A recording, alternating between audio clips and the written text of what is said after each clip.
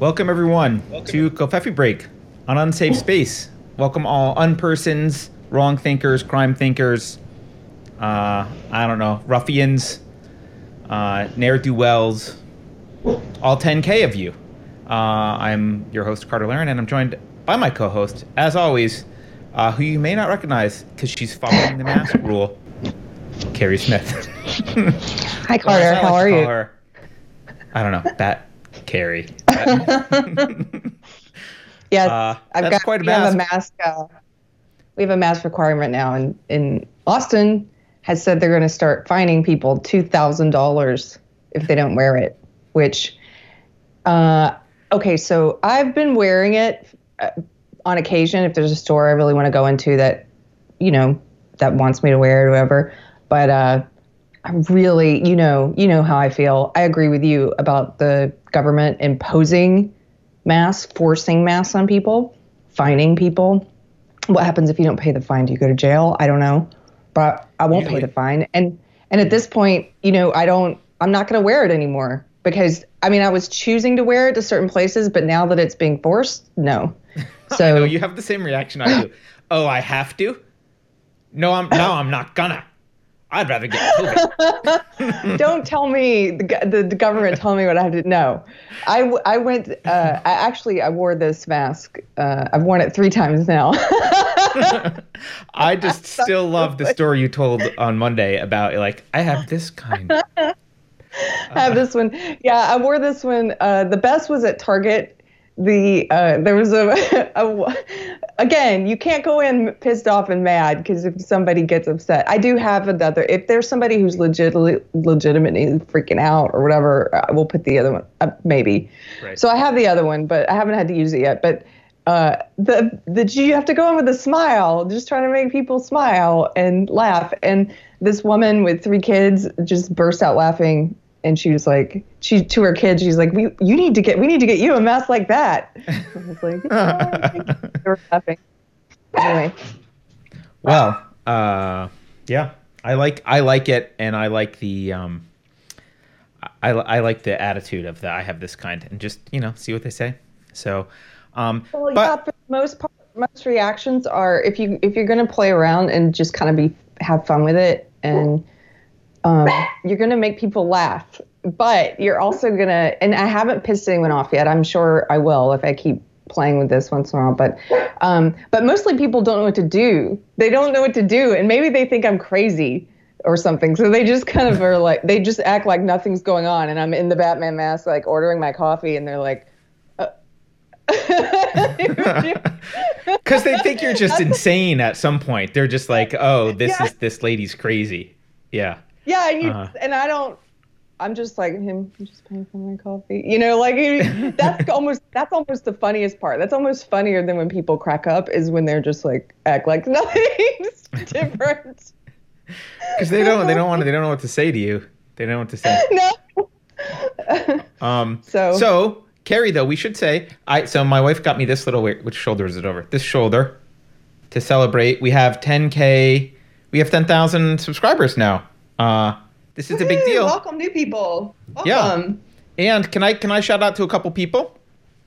Tabitha sent us both gifts, which you haven't gotten yours yet, but I showed you earlier what it was. Tabitha knitted you a shawl, which she calls the dolly. Do you want me to show it on screen? Yeah, let me see. All right. Here's here's the shawl. Sweet. Yeah. And I need a shawl because now my AC is working again. Every day it's a challenge, and now it's cold. Thank you, Tabitha. That's super sweet. Yeah. I love Dolly Parton. So I have to. That. Yeah, I got to package that up and send that to you. And she knitted me a tie. I'm wearing someone did say it is a knitter's podcast. I've heard. So I've got my knitted tie. Thank you, Tabitha. I think that's the best tie you've ever worn. I know. How do you wear another tie after that? How do you go back? Maybe I'm going to have to wear this. Tabitha, you better start knitting because I'm going to need more ties. Also, Heather sent us...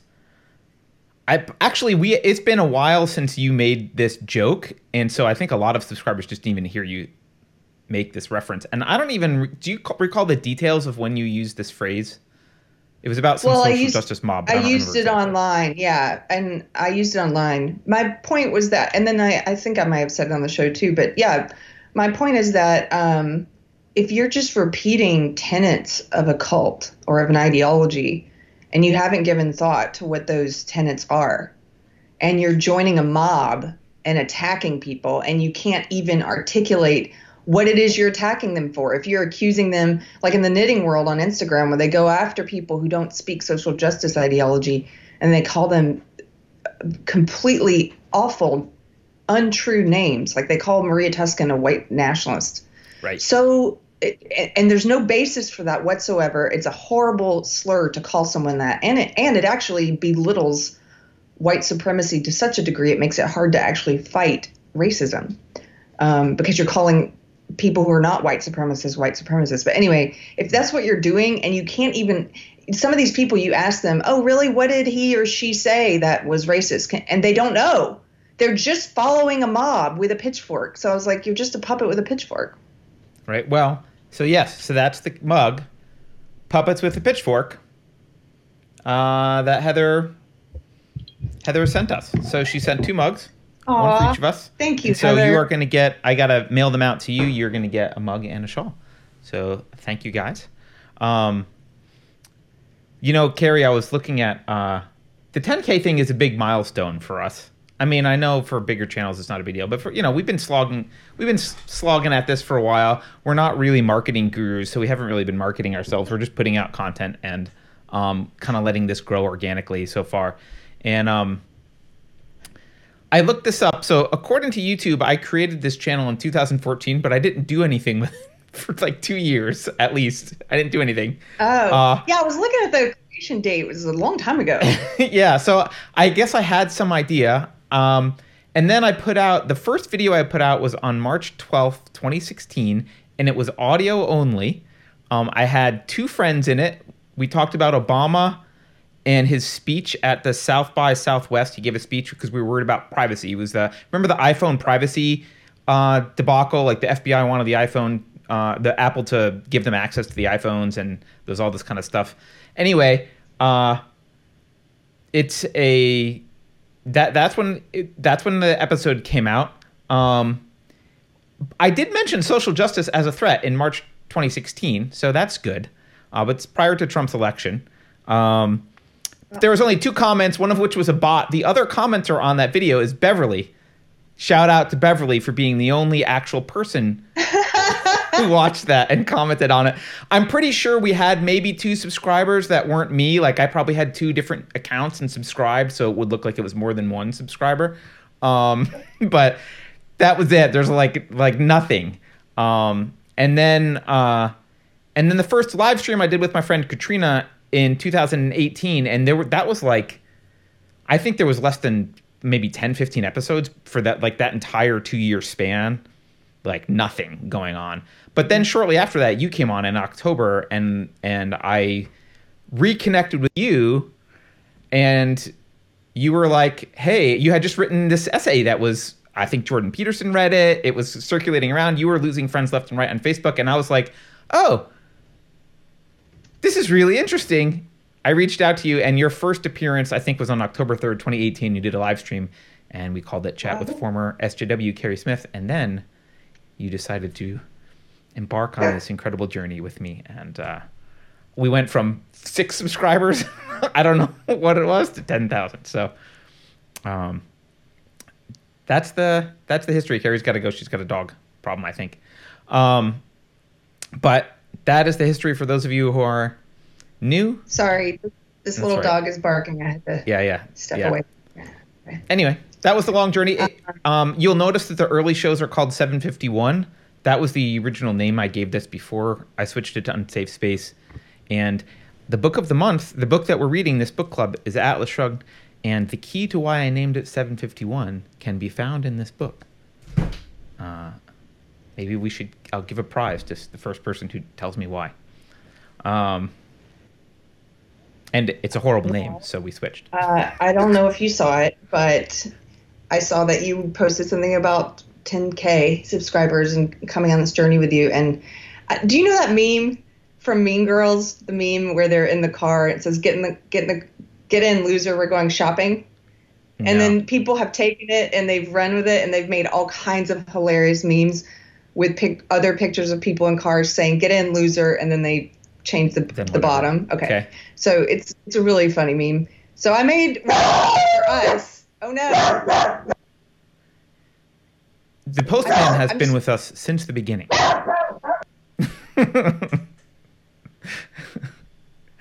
Carrie's dogs have been an integral part of the show, I think, since the beginning, basically.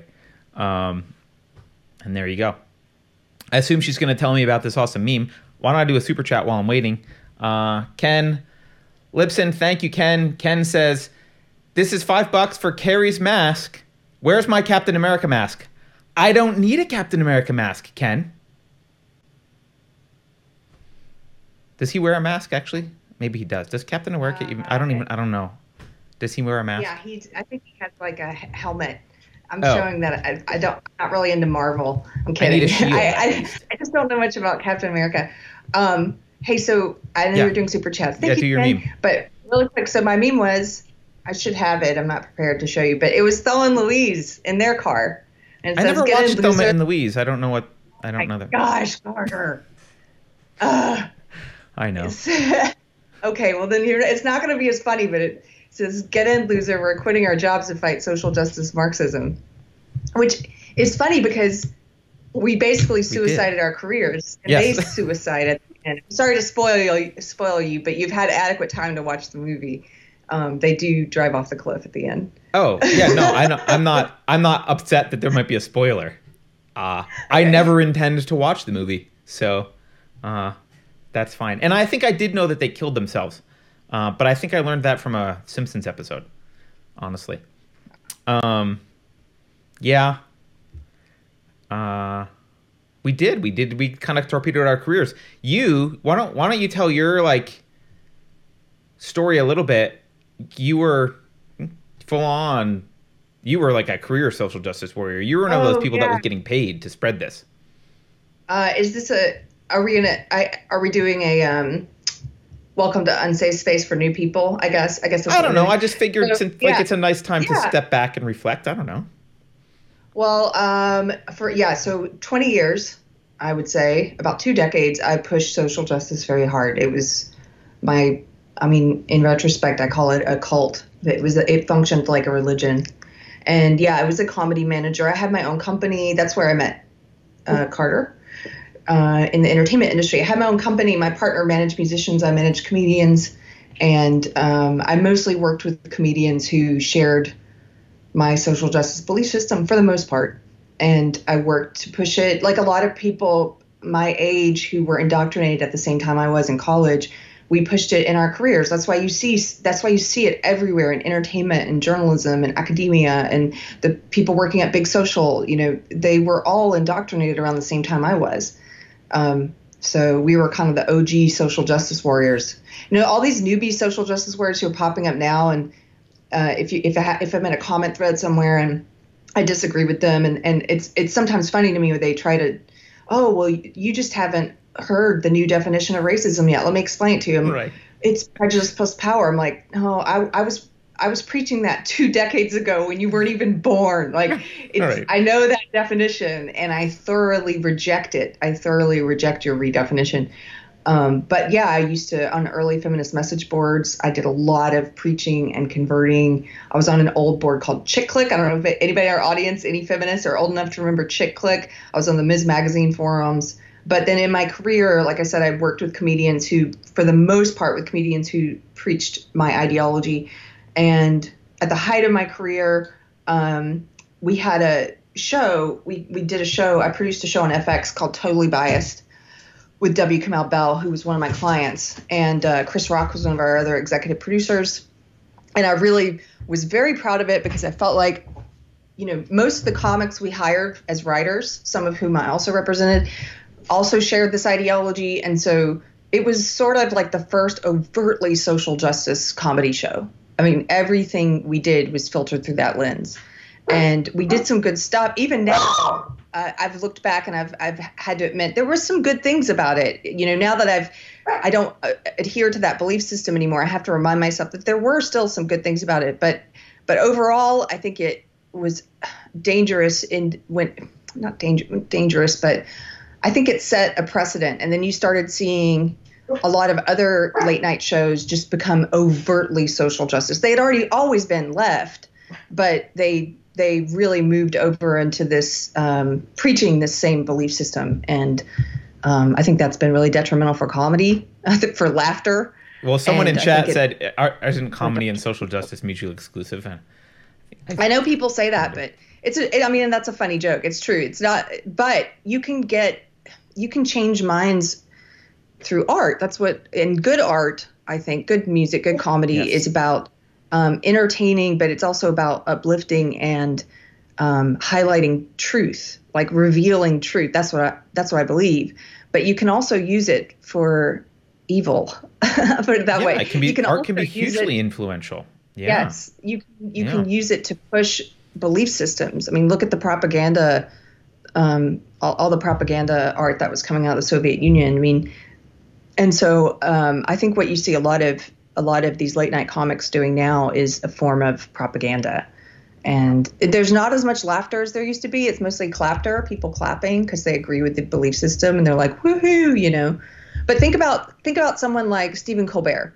Stephen Colbert, when his new show, the one he's on now, when he came out, some of our old writers from our show went to work on that one because we had just been canceled. They went to work on that one. So I know he has a social justice influence in the writer's room, but also you can see it on screen. I mean, he used to be, I thought, hilarious. And when he did, he used to be funny. He used to play a character making fun of Republicans. He was still on the left. He was making fun of Republic. He was doing like an impression of kind of a Bill O'Reilly or a Tucker Carlson, or he was doing an impression of a right-wing talk show host or late night news host. It was hilarious. Right. But now he's moved by the way, even if you disagreed with what he was saying, it was still funny because of his execution. It was still funny. And like he was poking fun that was like there was some legitimacy to the fun that he was poking. It was like, oh, there's some authenticity there, right? Absolutely. But now he's moved so far into the propaganda. I mean, it's hard for me to watch anything of his anymore. Those in our audience, the knitters, will remember this. And if you didn't see it and you want to see it, I think there's a clip of it on YouTube. When the Ravelry thing happened, when Ravelry, the big knitting site, banned all Trump supporters and said you can't talk, and they had political forums on there. So it wasn't just knitting. They would have forums where you could talk about other things, right? They said, okay, we're going to continue to allow, we're not closing down any of these other subjects, these forums. We're just going to close down any that mention Trump, and you can't be for Trump. And they falsely said, if you're for Trump, you're for white supremacy, which is an egregious, horrible, dehumanizing lie. It dehumanizes people. And when they did that, Stephen Colbert did a segment where he cheered it on. He cheered on censorship and dehumanization of 63 million people as whites and calling those people white supremacists. And his audience cheered it on. And watching that clip is chilling to me. It's chilling because that's not liberal. That to me is illustrative of where comedy went. So, okay, just to bring it back around. So I was in this ideology for 2 decades. And then after the 2016 election, I started questioning things. Actually, before, it was probably in the summer of 2016. And I've talked about this before, so people know, but it was emotional. It's kind of what woke me up first. Emotional things like watching Trump supporters be attacked really shocked me. And but there were other things that I started reading, and I really, once he won, I was floored. Once Trump won, I was floored, and I was trying to figure out why he won. And I started listening to I got out of my echo chamber a little bit. I had built this very closed off social justice warrior echo chamber online. That's all I read. That's the only people I interacted with, like a lot of them do. It's very cult-like. So I started opening up like who I was willing to talk to and listen to and consider. And I started realizing, because I wanted to understand why he won. And I couldn't believe when I tried to talk about it online, my social justice friends were immediately on the offensive. You can't talk about, he won because of racism and sexism, period. It's like, well, that doesn't make sense to me. No, I think he might have won for this reason or this reason. Or I think people might have voted for him for this. And if we can't figure out why he won, how are we going to prevent it next time? So I was really taken aback by how it was verboten. You weren't supposed to investigate this. And anyway, yeah, I wrote my first essay trying to explain why I was leaving social justice. Once I realized what it was, and it took me a while, it took me about a year, and it took me 6 months of that year. I knew what I wanted to say, but I was too afraid. It took me 6 months to get over my fear. And then I wrote my first essay. It's still a Medium. You can read it. It's called On Leaving the SJW Cult and Finding Myself. And that, I think, is when you found me, because suddenly I was saying different things. I had always been known as the feminist manager. Like, I was the total SJW manager. And then, yeah, things changed. Yeah, well, we were like Facebook friends, but not friends. Yeah. Because we met through work. And actually it was something weird that I think is maybe your industry. Like, I was kind of new to the entertainment industry. I was more in the tech world. And like, at the time, at least, I wasn't used to people like, for business meetings, like, oh, let's connect on Facebook. Like, that's like a music industry, maybe comedy. Like, I don't know. Like, that's an entertainment thing. Like, engineers wouldn't be like, let's connect on Facebook. But that was the thing. So it was like connecting with people on Facebook that I was meeting. And when I started to see what they were believing, I kind of like just stopped talking on Facebook. I'm like, all right, well, I guess if Facebook's going to be for business, I'm just going to like keep my mouth shut and watch what's going on Facebook, because I don't agree with any of these people. So it was shocking when your Facebook feed came up and it was like, here's this article. And I was like, oh, wow. She's not at all what I thought she was. And it turns out you were what I thought you were, but you changed. But I changed. So, yeah. Oh, gosh. And Carter, I mean, I led a lot of people down the SJW path. I'm sure. When they were not that way, I planted the first seeds. And now that this is what we talk about, when you look around and you see all these people who are suddenly speaking my old ideology with fervor, who've never spoken it before, it's probably because someone like me planted the seeds years ago. And now that it's been activated in culture and society at large, and every corporation is speaking it, the Democratic Party is speaking it, and the social media companies are speaking it, the journalists are speaking it. Now those people who the seeds were planted for them a while back, now they're blossoming. And so it's one of the, I look at some of the people I used to work with who were not speaking it back when I was, and now they're just full on dyed in the wool. And what part did I have in that? Would you say that you used, because I find my interaction with social justice warriors, and I'll say of like not just recent, but like before all this, right? Emotional intimidation seems to be like the number one method for convincing people. When you went out and convinced people, was it emotional intimidation? Like there's just this kind of like, you can see the fire in their eyes, and there's like this justice orientation, and like, you're evil and racist and horrible if you don't believe this, and I'm very passionate about it. And you almost feel like intimidated, like, okay, I guess racism is prejudice plus power now. Sorry, I didn't realize. Like, you don't want to be, they're just very kind of in your face. Was that your method, or were you like, here's some facts about why social justice is great?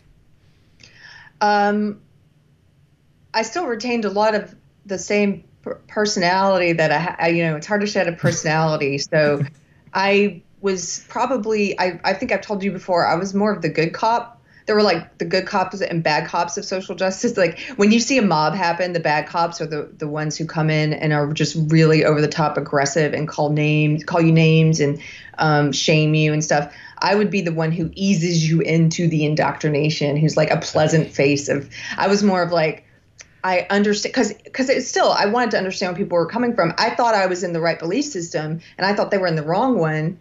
And even then I thought, like I do now, the best way is to approach them with openness. And so I tried that. I mean, I sometimes got pulled into resentfulness and stuff, because SJWism is built on a lot of resentfulness. But, it was very much, Well, okay, here's an example. I remember advocating on behalf of taking down statues and changing the names of buildings back before it has become everywhere like it is now. Before it was cool. And the way I did so was with the soft glove approach. It was like trying to explain. It's like, well, okay, even if the name of, I think this had to do with Clemson University. I'm from South Carolina. And I think it was Tillman Hall. It might have been, I can't, is that the name? Anyway, there was a place that they wanted to change the name of. And I remember saying, well, even if it doesn't offend you and it means something positive for you or it's about history for you, it does offend. If there are Black people telling you that it offends them, why would it hurt you to change the name? It's not that much of an ask, you know, and trying to win people over that way. Yep. And that's what the soft glove approach is like. Because I really did want them to see, and that I think is more effective at getting people to listen, no matter what you're advocating for. And so I think I was probably pretty good at pulling people over to my belief system. Well, it works well in combination with the bad cop, right? It's the Jekyll and Hyde kind of thing. Yes. Like it's or the abuser, right? The boyfriend abuser beats you up and then comes home and is like, "I'm sorry, baby, I love you. It'll never happen again," and like buys you presents and is really nice and like. All the presents and niceties might not work as much if it wasn't like contrasted with like the abuse that happened before. You're in this state where you're kind of more receptive to that, so you can they can yell and you can swoop in and be like, oh, don't worry, I can save you from the big bad man. He means well, but he's just really nasty to you. Here's some education. Come with me to the dark side. Absolutely, I offer you the redemption of bringing you into the fold and, you know, with love. And and a lot of times I would talk to people. Okay, this is interesting. Somebody in our Unsafe Space Telegram chat, which by the way, we have a Telegram chat if you guys want to join. So we were talking about this a few nights ago. So when I go out into the world now, a lot of times people just assume if I live in a, you know, if I go to, especially if I'm in Austin, where most people are social justice warriors now, or they just assume that I'm a leftist or that I believe in social justice. They just assume these things and they talk to me as if I do. They do this to my friends they especially do this to my friend who's Black, and they just automatically assume, or my friend who is Latina and a Trump voter and was in the closet for a long time, and they would just say awful things about Trump voters in front of her, just assuming that she wasn't. Right. They make these assumptions, right? And that a lot of those assumptions they make are based on identity, or maybe the way you dress and stuff too. Who knows? So they just assume, and they speak to me as if they think they're a good person because of this ideology, and so they treat you, they treat me like. Oh, if they're meeting me, they're treating me like you're one of the good ones, like me. You're one of the good people. We all agree on things. And that itself is a tactic. It's like, I forget there's a word for it. It's called forced teaming. And I showed this the other day this is my little pre-incident indicator card that I think I took a picture of and put in Telegram chat. This is for predators who would, do bad things to you, like steal your kids or kidnap you or whatever. There's a bunch of pre-incident indicators that can be red flags for predators, and the very first one, actually, you can't read this on the show probably, but the very first one is forced teaming, which is putting you in their camp in some artificial way that has not been pre-established that you actually are in their camp on anything. So, like, hey, you'll be waiting in line, right? And the person next to you will be like, they'll give you a nudge and say some statement that makes it sound like it's you two against the other person in line, or you two against the checkout person, or whatever. Like, that's forced teaming. They're putting you on a team that you didn't voluntarily be on. They're trying to imply that you guys are together in a group, and it's one of the red flags for a predator, and apparently one of the red flags for a social justice warrior. Yeah, they're very good at forced teaming. They will do exactly that. That's a great. They'll make you feel it's us against these other white supremacist patriarchal people, or, you know, misogynists, and they work on that assumption until you reveal something that lets them know you're not. But see, what they're doing when they do that is they're also letting you know, don't reveal something that lets me know you don't agree with me, because then you're in the evil camp. Right. There's definitely a level of intimidation there, right? Yeah, it's like there's two camps, good and bad, and you're in the good camp with me. And unless you say something that lets me know are you not in the good camp or you're in the evil camp? And so it keeps people from speaking up. I mean, even this happened. Somebody in the Telegram chat was talking about, just being at a picnic or something with some couples. And one of the wives and one of the couples started talking about social justice stuff and just assumed everyone agreed. Right. And he didn't say anything. And I'm not bagging on him for not saying anything, but that's how that works. Then you don't say anything because they're making it seem like we all agree on this and we're all the good people. Yep. So what I like to do now, and maybe you'll frown on this since you just said it's a predator tactic, but I like to mess with people's assumptions. And so I'll do the opposite sometimes. When you know you're going into a hostile environment, it can be funny. Like, it's fine. Like, it's not right. It doesn't make you a bad person doing forced teaming. Yeah. So I'll just be, if I'm meeting people for the first time and we're in a group, I might say something just taking for granted that they agree with me, right, even though I know they might not. And it'll be like, I don't know, we'll talk about something like YouTube. It's like, God, something that I do believe, right? But I was like, God, YouTube, it's just getting crazier and crazier. They're just censoring everyone. It doesn't even, you can be a liberal and they're censoring you, right? And they're like, what? What? Yeah. Because most of the time they haven't paid attention. They don't know what I'm talking about. But I give them the benefit of the doubt. I'm like, we're on the same team, right? It's kind of funny to try it the other way. Yeah. I just assume we all agree, right? Yep. Or these social justice people are out of control, right? Like, yeah. What? The other thing it does, by the way, is it sets up a dynamic where not only do you feel pressure if you disagree, because now you can't just come out with a different opinion. You have to come out as evil, because they've set up a framework in which you're evil, right? Also, if it stops you from coming out, there's like a third person there, and because you don't say anything, the third person now is like, you've now reinforced that framework, like, oh, it must be that good people are social justice warriors, and anyone who's not is a bad person. And the third person observes this interaction, and it's like, oh, now two people are saying that effectively. No one opposed that. There was no... Where, if you had spoken up, maybe the third person would say, yeah, actually, I wasn't sure about that. And like, maybe they're undecided. But now they feel like, well, this is the way society's going. When I first moved to San Francisco, I actually noticed this in a way that didn't harm me because I was on quote, their side. But I noticed, the Christians will appreciate this. I noticed this because I moved to California. I was an atheist when I moved here. And that was in early 2000. And one thing I noticed right away, which is really weird, is everyone on the street assumed you were an atheist. They would make comments about Jesus or Christianity that were disparaging. And I had come from the East Coast where I'm not in like a very religious spot, just like a normal spot on the East Coast, right? Where being an atheist was kind of weird. And I was used to that. And it was like most people were Christian and I was kind of the weird person. And I noticed when I came to San Francisco that everyone talked as if it was taken for granted that we were all atheists, and it struck me as odd. And it didn't, I didn't fight against it because it didn't bother me. I was like, okay, I am an atheist, so that was fine. But now looking back, I can see I can imagine what it would be like to be a Christian and move to San Francisco. You would probably feel similar like what you're talking about with the social justice scenario where I better not say anything because everyone is like, right. They've made it clear that that's not the right way to think. Yeah. I'm going to give one more example, and you've heard this story before, but this is I was trying to think of an actual example of this and how you can flip the tables on someone. This is when I was working at that shop in Austin. Mm-hmm. I won't say where, but this guy came in. He was from California, and I love we were this talking. Oh yeah, and he's a white guy.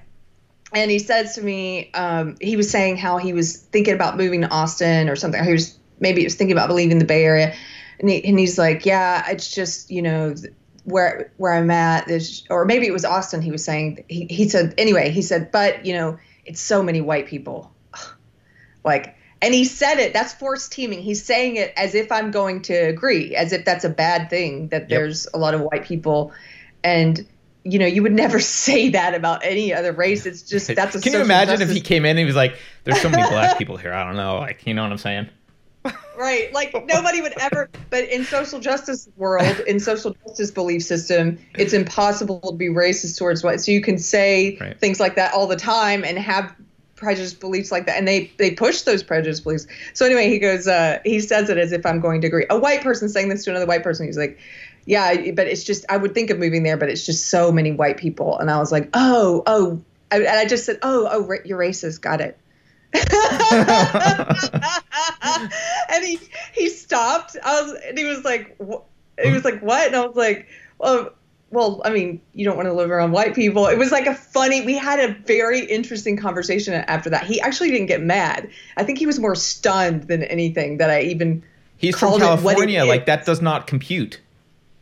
Yeah. Like, what the hell did you just say? Yeah. And I was like, well, you don't want to live around a lot of white people. You're talking about not living somewhere because of people's race. I was kind of laughing at, like, I was smiling, and he kind of laughed. He wasn't mad about it. I don't think anybody had ever challenged that kind of an assumption with him. Yeah. It was fun. It was funny. It was a funny interaction. The NPC algorithm just like got to some end point and was like, I don't know. There's no code to run now. What do I do? Yeah, and I didn't say it in a mean way. You can do it. He was like, but there's so many white people. And I was like, you're racist. Got it. Yeah. Yeah. All right, let's do some super chats here, because we've got a lot coming in and we're going to fall behind here. Keith the Hat Guy says, is it legal to conceal carry in Texas while wearing a Batman mask?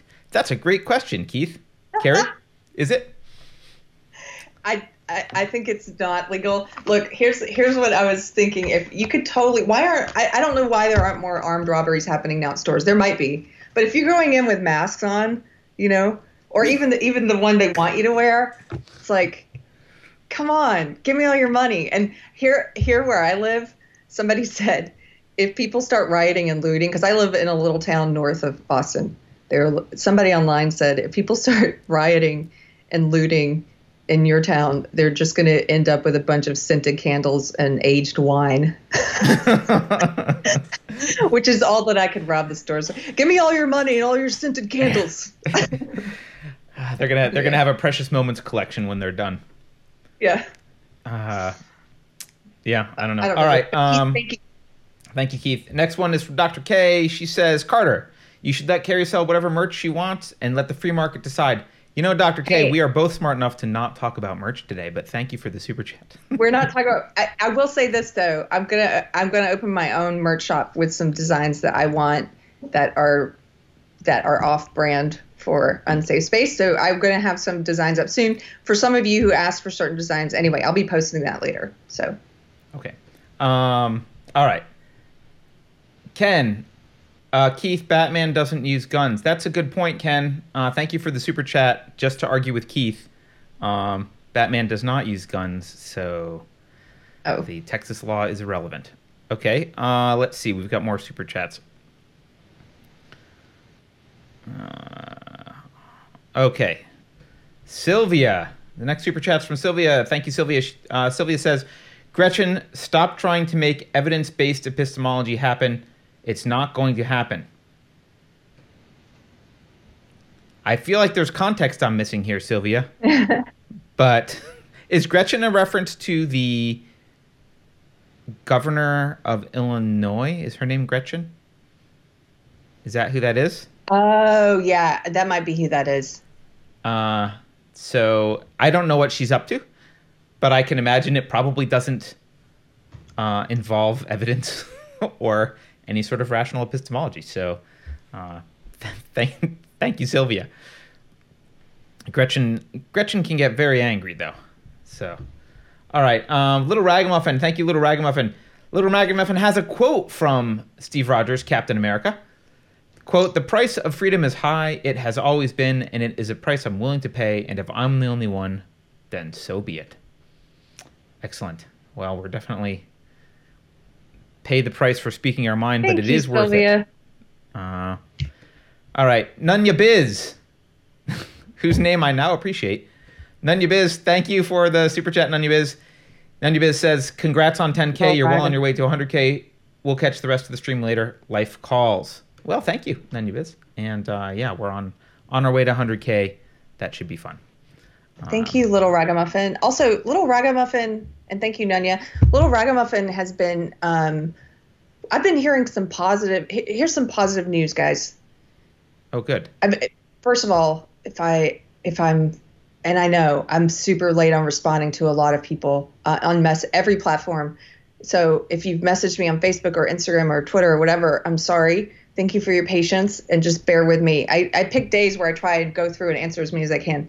But I'm just getting more than I used to get. And I know I've talked about the parents who are messaging me looking for advice on how to talk to their kids who are maybe speaking social justice ideology, but I'm also getting messages from people across the board, like liberals and progressives, first of all, which is the most interesting. I'm getting messages from conservatives too, but I'm getting messages from liberals and progressives who do not agree with this ideology. I'm getting messages from people who are in all these so-called marginalized groups that the social justice warriors claim to speak on behalf of.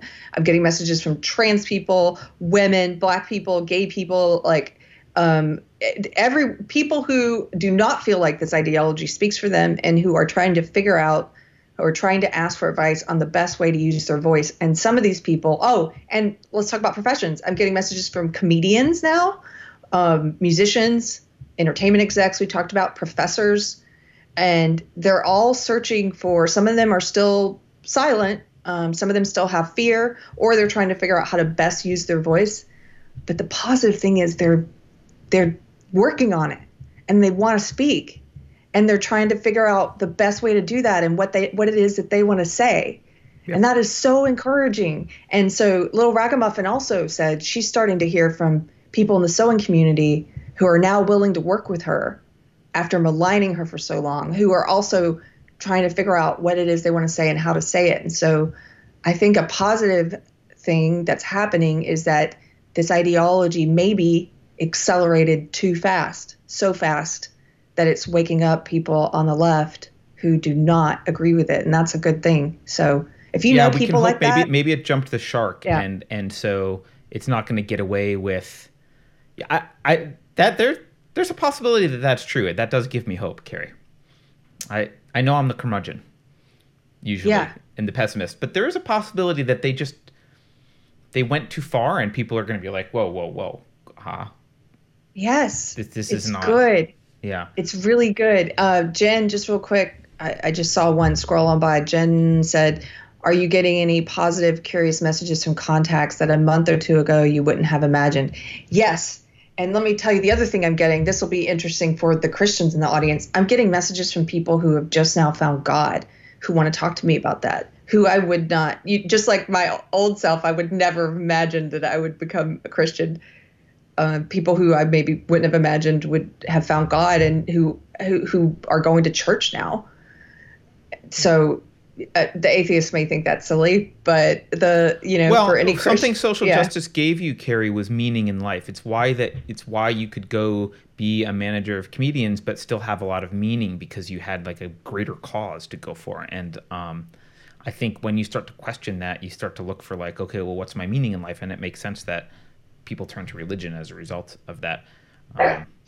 Just be careful to protect your religion from the social justice convergence that's in the middle of happening to it. So yeah. All right, let's do some more super chats. Ken Lipson, thank you, Ken. Ken says, can we hear Carter's Journey? Sure. Carter's Journey is not like from the social justice world. I've been a libertarian. I was a libertarian, even though I'm not technically a libertarian now, but I've been that kind of a mindset for 25 years, probably. I did grow up Christian, but I became an atheist about 25 years ago. I've been a libertarian type guy. I moved to California in early 2000 to do a startup. I wrote for Capitalism Magazine. I've always liked to write much better than speaking. I'm a much better writer than I am public speaker. But I've always been kind of pro-freedom, libertarian-minded person. Have changed my opinions on some issues. But I was in the tech world for a long time. I was at a startup, and then And then did a few startups then, did some angel investing, was in the venture capital world. What got me into Unsafe Space, and the reason I started doing this was I just started talking a little bit about it. That was back when earlier I talked about the history of this channel, and it was called 751, and I started it and did like a podcast once every 6 months or something, like nothing, like not much. And that was just because I wanted to talk about stuff I missed it. I hadn't been writing for a long time, because I wrote for Capitalism Magazine, but it had been a long time ago. And I wanted something was shifting in the world. I saw there was a little bit more radical Marxism happening and the social justice stuff. So I wanted to start talking about it. But what really put me over the edge was I was running a venture firm, and we were going to do we invested, so we had someone come into our office. Actually, I should back up. The venture firm was me and my partner, who was not white, but he wasn't the right not white, apparently. Anyway, we had someone come pitch us a business idea. She happened to be black. It was an illegal idea. Rarely happens. You don't get people pitching illegal ideas, but so that was fun. It was an illegal idea. It was also stupid. It was also just a stupid idea. And so we turned her down. And her response was to start bad-mouthing us in the community. And she found that I had once retweeted Mike Cernovich. I don't even remember what I tweeted. I wasn't active on Twitter much. I'm still not very active on Twitter. Right. Yeah. I retweeted Mike Cernovich. So she proceeded to go around and tell the industry that I was a Nazi and that my business partner was a Nazi. And she convinced people that like we were horrible Nazi white supremacists because I had retweeted Mike Cernovich. And that was the only reason we didn't invest in her. And we were about to do our next fund, and we were going to bring another partner in. And the three of us sat down, and the other partner, who's still a really good friend of mine, said to me, "I love you, man, but if we're going to do this fund, you got to just shut up on social media. You can't speak your mind. You just got to be quiet because we're not going to succeed. We will get." He rightly knew that we would get lynched by the mob, and I decided my time in Silicon Valley could be over. I can't shut up. It's not that I can't shut up. I do like to talk. I have opinions about everything. I can't be told that I'm not allowed to say them. That's what I can't that's not okay. And I saw the world, and I have a kid now. And so I saw the world going to hell, that this country going to hell. And I thought about my daughter's future, and I was like, there's no way that I can just shut up. And so I thought, well, if I have to speak my mind, I've got to just speak my mind, and that has to be my job because I can't get any other job. No one in Silicon Valley is going to want to work with me. I'm going to burn every bridge on the face of the planet as soon as I double down on retweeting Mike Cernovich. As soon as I talk about anything and state my wrong think opinions, I'm screwed. So I decided just to do that, and I didn't know what would happen with this podcast, and so I just started doing it, and it was shitty at first, and still could improve, but it's much better. Found Carrie.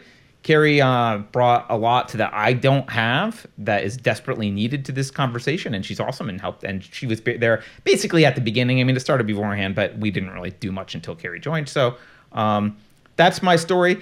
I did see someone in chat say, Carter hasn't evolved, LOL. That's the short story. Kind of true. I mean, it's not that I haven't evolved. I have my positions have evolved and I have changed, but I'm not. You have evolved on personal issues. I've evolved in a lot of personal ways. I have changed my position on lots of things. However, I'm not ashamed of the fact that I have been married to reason and evidence for 2 decades. Like, that doesn't need to evolve. I am in my 40s. I've thought through things way more than most people. That doesn't make me smarter. I'm just saying, I've thought about them deeply, and I'm pretty solid in a lot of my conclusions. They do still change sometimes, but they don't change very often. I'm not about to be Hindu one day and Buddhist the next day, and then Christian, and then atheist, and then leftist, and then jump to the alt-right. I'm not confused about who I am and what I think. So not everyone agrees with me. That's okay. But can we talk about well, Carter has evolved on his views about monogamy and love. Yes. Yeah, I would say I've evolved. My political views haven't evolved too much. My social views have evolved quite a lot more. Like what I think, like, do I think people should be allowed to do a bunch of stuff? Yes. But I've gone from thinking that stuff was a fine idea to actually that stuff's not really a great idea. You should be allowed to do it, but I don't recommend it at all. That has certainly changed. As I've lived my life and experienced things, and like I was a non-monogamous for a while, I thought that was a great idea. I now think I fully support your right to do that. I think it's generally not the wisest way to live your life. Like I could talk about that if anyone wants to have a conversation sometime, but like, you know, I went in with a very open mind about like, I'm going to take reason and evidence where they, you know, I'm just going to follow them where they bring me. And on political issues, they haven't changed. My views haven't changed much, but on social issues, or I'll say like personal issues, they've changed quite a bit. They've evolved quite a bit, Carrie. You're totally right. So, anyway. I would say in that way, you and I are pretty similar in having tried different things and to only find that they're wanting, but having to, like, I had to try certain things. I had to learn things the hard way. Yeah.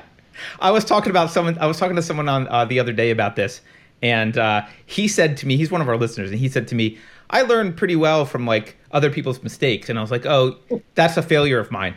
I learned pretty well from my own mistakes, but I don't learn very much.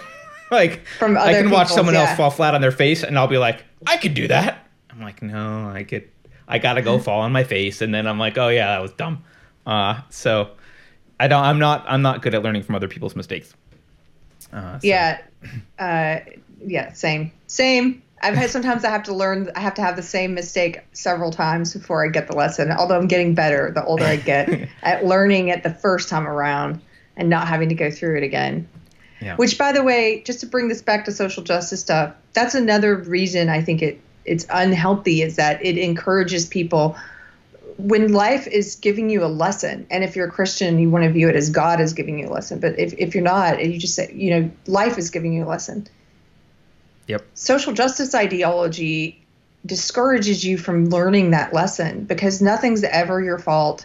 And it's always the fault of something exterior, the boogeyman of oppression, of the patriarchy, of white supremacy, of the man keeping you down. It's always somebody else. It's always society. It's never you.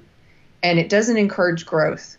And when horrible things happen to you, it just tells you, what does this ideology tell you to do? It just reinforces your victimhood, makes you feel even more like, oh, I'm such an oppressed victim that this happened to me. You're not special. You're not special. Life is a struggle for everyone. The better way to live, though, I've since found, since leaving that belief system, is learning your role in anything that happens to you that's bad. Sometimes it may be an act of fate that you absolutely had no role in it, but a lot of times there's probably something you had to learn from that, or something you can take from it that means that you don't have to learn it again, you know? Yeah. So. Yeah. All right, let's move on to some super chats. Okay, sorry, we have a lot of super chats. Thank you, guys.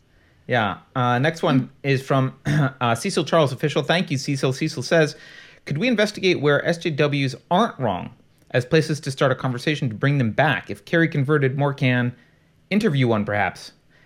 Hi, Carrie, Cecil. Comment on this. I have an answer. Cecil, thank you, first of all. Yes. Okay. So the reasons that I was in that ideology were good.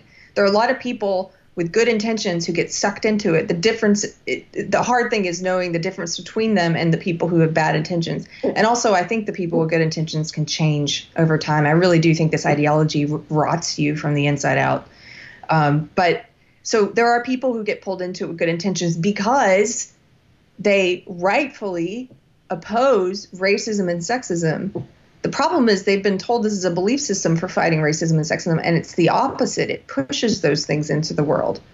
So if you want to talk to someone who's getting pulled into it, you have to figure out how to show them that you have the same concerns that they do. It's the method of ending it that you greatly disagree with, because what they're doing is not helping to end it. It's putting more racism and sexism in the world. So, but that's hard. That's going to be hard if they've bought into the new definitions already. The new definitions are intended to control them. The new definitions are intended to take someone who's opposed to racism and sexism and turn them into someone who preaches racism and sexism. That's what those new definitions are about. So I always try and I try and speak very simply in the way that a child can understand. So take it to its most basic concepts. Ask them, do you believe that we should judge people and treat them differently on the basis of race and sex?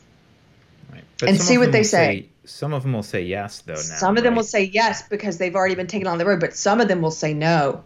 And those are the people you can reach. Do you think, do you have a lot of examples of reaching people through a conversation like that? Because it seems to me, and this is what I've seen, and you're my poster child for this, it's an emotional journey, not an intellectual journey. I don't think I could have sat down with you 4 years ago and said, Carrie, let's talk about what you're trying to accomplish with social justice and blah, blah, blah. Like, that had to be, here's where we share beliefs, Carrie, and here's where you're wrong about this.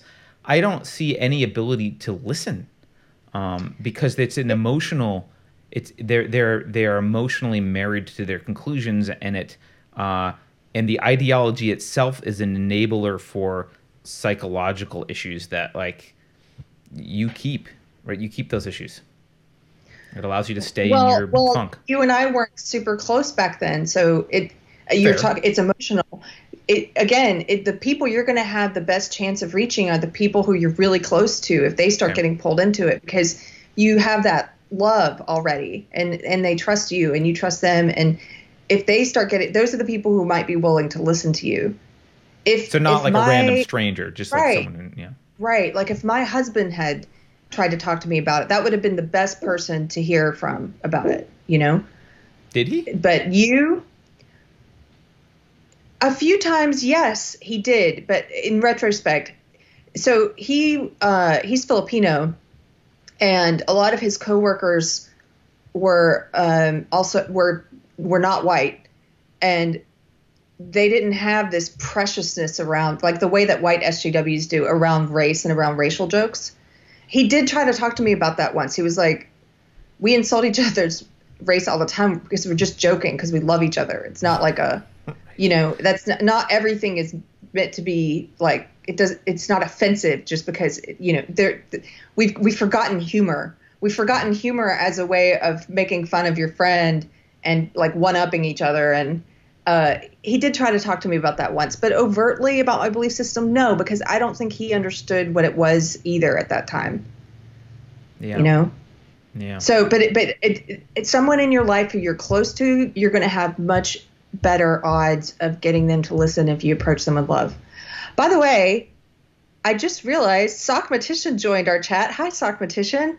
Oh, welcome. Sockmatician. He says, okay, this isn't a super chat, but I want to read it anyway because this is super cool. I'm glad you're in the chat. He says, I'm afraid I am living proof that telling an SJW that their methodology is not the right way forward will never work. You cannot reach people who do not wish to be reached. That's true. That's true. I just think maybe I'm not saying this right. Some of them, if you're close to them, I think you can reach them, but you have to get to like very basic questions. You have to get them to think outside of just repeating what they've been told to repeat. They repeat all these things like racism is prejudice plus power, and saying I'm colorblind or I don't see color is racist. Like they just repeat these things. But if you can ask the right kind of questions to where they have to go off script and think for themselves, and you're close to them and they love you, then you might have a chance. Like if my ex-husband were to have asked me, do you believe that the way to end racism is to treat people differently on the basis of race and sex, and the way to end sexism is to treat people differently on the basis of sex? I would have had to think about that. And I think it would have planted a seed. Like that's such a basic question, Yeah. Yeah, I don't know. I do tend to think that there's a certain amount of psychological health and willingness to do introspection that's necessary first. And if you can get people to be psychologically introspective and building their own self-worth, they will be more open to hearing things that contradict their beliefs. But as soon as they're, if they're stuck in their mess, like you've got to be super close to them to even get them to listen. And all right. One more thing I want to say, I want to caution people against this whole, for every action, there's an equal and opposite reaction. I want to caution people against getting so fed up with SJW ideology that this goes back to Cecil's question, that you don't want to acknowledge anything they're saying is true, right? So, for example, I think the whole white privilege, white fragility, toxic masculinity, all of that stuff is dangerous, toxic. I think it's racist to put a group of people along, like in an insult like that, or in a concept like that, and just in such a negative way. Toxic masculinity, we would never do that with femininity, right? Like, I think that's wrong. But if you agree with them on some small thing and you factually, like, that's great, because you can start from that point. Mm-hmm. So do I think being white privileges me in some ways? Probably. I also think it doesn't privilege me in other ways, right? It's not this static thing. That's where they get it wrong. And the privileges and marginalizations that we all have, they're not static. It's funny because they preach intersectionality, which is the idea that we all are in these multiple different identity categories. And so you have to you might be in a privileged category here and in a marginalized category here, but they don't actually take intersectionality to its logical conclusion, which is individuality, which means you can't look at a person and judge them up based on what identity groups they're in and calculate what amount of privilege they have. You just can't do that. And they also don't. So here's something, for example, in my life, I may have said this before, but I'm sorry if I'm repeating myself. The way in which I have been most privileged is probably the fact that I was born in America. They will never talk about that. Absolutely. Hands down, that's your biggest privilege. Hands down. Yeah. Second way I've been privileged is probably the fact that I grew up in a middle-class home with means. Those are much higher privilege than my having been white in this, where we're living at this time in history. Yes. In terms of marginalization, my biggest marginalization has not been the fact that I'm a woman. There's lots of others. My biggest marginalization was growing up in a home with an abusive parent. They're never going to talk about that. Like there's a myriad of ways in which we're all privileged and marginalized. It's an endless number of ways. And to try and calculate those up based on identity groups it's a scam, and it's wrong. And it forces you to make assumptions and judgments based on race and sex, which is a racist and sexist thing to do. And you can't look at a person and calculate. You don't know their life story. This ideology tells you do. It tells you that every person who's a woman is one way and they've experienced X amount of marginalization in their life, and every person who's white is one way and they've experienced X amount of privilege in their life. And that's just BS. That's not individualism.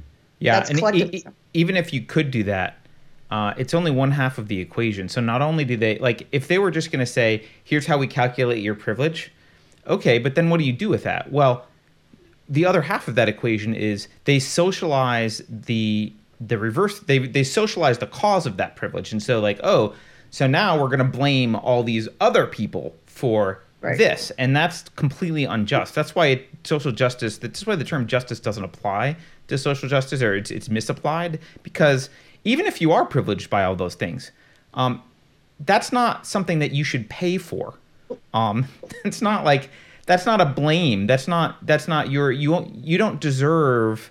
People don't get punished for things that are outside of their control. They get punished for things that they've done, right? So it perverts the very concept of justice. And the idea that you just punish people or elevate other people because this person was more privileged than you in this way, so that person gets some of your stuff. Like, but they didn't do this to you, and that person, like, it perverts the concept of justice. Even if it could be applied, it's a perversion of the concept of justice, because justice needs to be based on your actions, not your random status. Justice is not based on where you happened to be born, right? If it was, then everyone in America we should all then be having most of our livelihoods stripped from us and given away to people who are in parts of the world that are the worst places to be born. But of course, they're not advocating for that because they don't want that. They know at some level they know that it's unjust, or at least against their self-interest. Let's put it that way. Maybe not unjust. Okay, let's do some more super chats. 2A self-defense law. Thank you.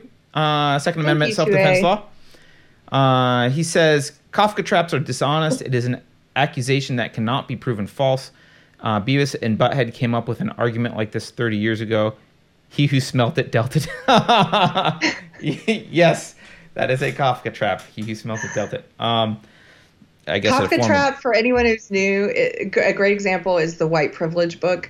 A Kafka trap is where there's no way out of, they don't allow a differing opinion. If you say, okay, I confess, like the Salem witch trials, I confess I'm a witch. Well, then you're a witch. If you say, I'm not a witch, then they take that as evidence that you're a witch. Your denial is evidence that you're a witch. It's the same thing with white fragility. If you say, I don't believe in white fragility and I think this is a racist concept, they go, that's your white fragility on display. It's hilarious. Right. And for the scientists in the argument, or in the audience, this is just the null hypothesis applied to other stuff. Like, you can't have a theory with no null hypothesis. And that's what white fragility is. That's what a Kafka trap is. So thank you to Frank LaSalsa. He sends us $5. No comments. Thank you, Frank. Thank you, Frank. Appreciate it. By the way, we do appreciate all your support and help. You can go to unsafespace.com/donate and donate there. You can go to Subscribestar, all that stuff. But you can also super chat, which we really appreciate. For as long as we're on YouTube, we will appreciate it. Thank you to Kent Onufrichuk. Kent says, Florida man, Costco farter is the hero we all need. Yes. Kent, I did see your Facebook message about the Florida Costco farter. I don't know what to say about that, but I guess it's a good follow-up to the Beavis and Butthead reference earlier. So, all right, let's see. We've got more super chats coming. Wow, thank you guys. Yeah, I'd have to scroll way up to find them. I love that there's so many people in chat today and new people. Yeah, there's a lot. Okay. From Libertas26. Thank you, Libertas26. He says, John Stossel just made a great video on the cancel culture. Oh, cool. I don't know. I'm not going to click on it and play it right now. But I like John Stossel. John Stossel's been producing great content for decades, I feel like. The other thing that I saw happened recently is Tucker Carlson picked apart some of the stuff that Don Lemon has said in the past as something that would get him canceled now, but he said it at a time when he was allowed to say it. In fact, he included in the Black Lives Matter video that I did that was analyzing their demands, I played some Don Lemon clips, which were actually quite good. Yeah. He made some good points. Nowadays, there's no way in hell he would say those things. Next super chat, the G Schultz. Thank you, the G Schultz. Short story, Carter hasn't evolved at all. LOA, JK, yes. I think I read that one earlier without putting it up on screen. Yeah, he did. Thank you. Thank you. Ninja Kitty, our fearless moderator, sends a super chat. Thank you, Ninja Kitty. We'll donate $1 on Monday for every chatter buying Unsafe Spirits merch today. Tell me on Monday, honor system. All right, well, I can tell you if we can see if the numbers are massively out of whack. But I think our audience will work on the honor system, Ninja Kitty. I trust them. They're generally a great audience. So, all right, let's do some more super chats. There's more coming. Scroll. We desperately need a producer, guys. I know. I do camera stuff, which I screw up all the time. I'm doing the super chat scrolls. Okay. Westy40. Now, Westy40 just revealed something that makes a lot of sense to me. First of all, It's a huge super chat. It's $50. Thank you, Westy40. Westy40 says, "This is Mike for Liberty CA from Twitter, whom I recognize. Welcome, Mike." Hi, Mike. And now Parlay saying, "Hi, so grateful you guys are gaining popularity in these crazy and dangerous times." Well, we're grateful for your super chat. Thank you, Mike. Thank you so much for the super chat. I know who you are. That's funny. I put those two names together now. Yeah. I've been seeing Westy40, and we interact with Mike on Twitter. So. Daniel Morell, $5. Thank you, Daniel. He says, "OMG, Carrie just broke my heart. Did she say her husband? There go my chances." It's my ex-husband, but I do have a follow-up. But you still have no chance, Daniel. I do, yeah. Yeah. I am no longer single. Remember we were talking for a while that Carter was going to use this show to auction me off. I wanted to use, no, I wasn't, auction you off is a little bit strong. I wanted to use it as a dating service because you were like single and you were dating horrible people, and I was like, our audience is awesome. Why don't you just find someone from our audience? But she went outside of the audience. I tried, guys. I tried to help you out. But she found someone outside of our audience who is actually now inside our audience sometimes because he's a cool guy. Yes. Okay.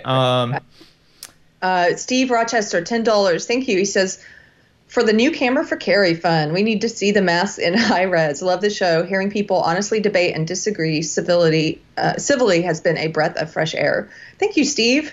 And thank you guys for sticking with us even when Carter and I sometimes are butts to each other. Are less civil than you just implied, which does happen sometimes. By the way, Carrie does have a new computer with a new camera. She should be in HD. I am very confused about why she's not in HD. This camera is just like the other one. It's my MacBook camera. So yeah, but I mean, MacBook cameras are HD. I use MacBook cameras all the time.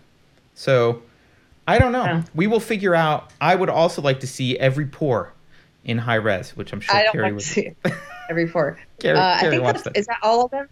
No. Do you want to read Jen's? Oh, Jen. Thank you, Jen. Jen gave us $20. She says, "Coleman Hughes said it well. The injustices of history are a bottomless pit. Congratulations on 10K. Shout out to Dr. K's white fragility critique." Cool. Thank you so much, Jen. And Dr. K, by the way, we don't have a date yet, but I'm going to be on her show. We're going to talk about white fragility. I'm going to be on her show again. That's going to be good. Hopefully cathartic and hilarious instead of awful and depressing. We're going to make it fun. I want to anyway. I have respect for her because she decided. So people were like, "You should read White Fragility," and I was like, I just don't want to. I mean, I know that sounds like childish, but I'm like, there's nothing new. I know it's racist. I know it's horrible. I don't want to. But Dr. K, fighting the good fight, was like, "I'm going to crack this book open and critique it." So good for her. She is... Cool. She's going to explain in detail.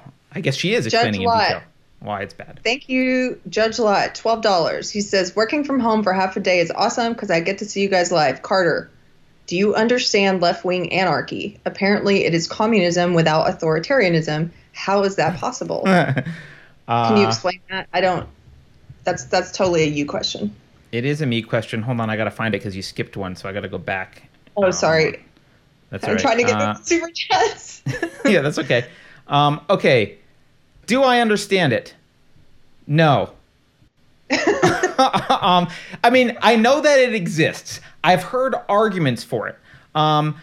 These arguments amount to this, like, we can all be communists together, basically, and somehow people will, without the use of force, share property communally, and that will happen. Magic, wave hands. I'm actually all for that because an actual anarcho-capitalist, like an actual free market, would totally allow the anarcho-commies to go off and form their own little commune and do whatever they wanted together under, like, they can voluntarily agree to share all their labor and like, that's fine. They are allowed to do that. There is no force involved. Now, most of us wouldn't join them on their commune, and possibly as their commune started to fail, many of them would leave the commune. But there's nothing, there would be no rule saying you're not allowed to go start a commune. Like you could do that, but you aren't allowed to use the initiation of the use of force. And so it would have to be a voluntary commune. And this is why I know people will argue, and I know actually there's a couple of listeners who are leftist anarchist types who will argue, no, like it's totally possible. You'll have it's not totally possible. You can't make people do anything without force. Like if they don't want to do it, if you choose voluntarism, it's not left-wing communism anarchy. If you're saying they have to behave in a certain way and there can't be private property, that's not voluntary. That's not voluntary. You need an authority. You need someone with a gun forcing them to do that. So left-wing anarcho-communism is a contradiction in terms, and but it's nevertheless possible. It's nevertheless I won't say popular, but talked about. And but the people that push it are contradictions themselves. These are the same people who push social justice, and contradictions in terms don't matter to these people. So because they think they're against racism, but they're pushing racism too. Yeah. Thank you for explaining that.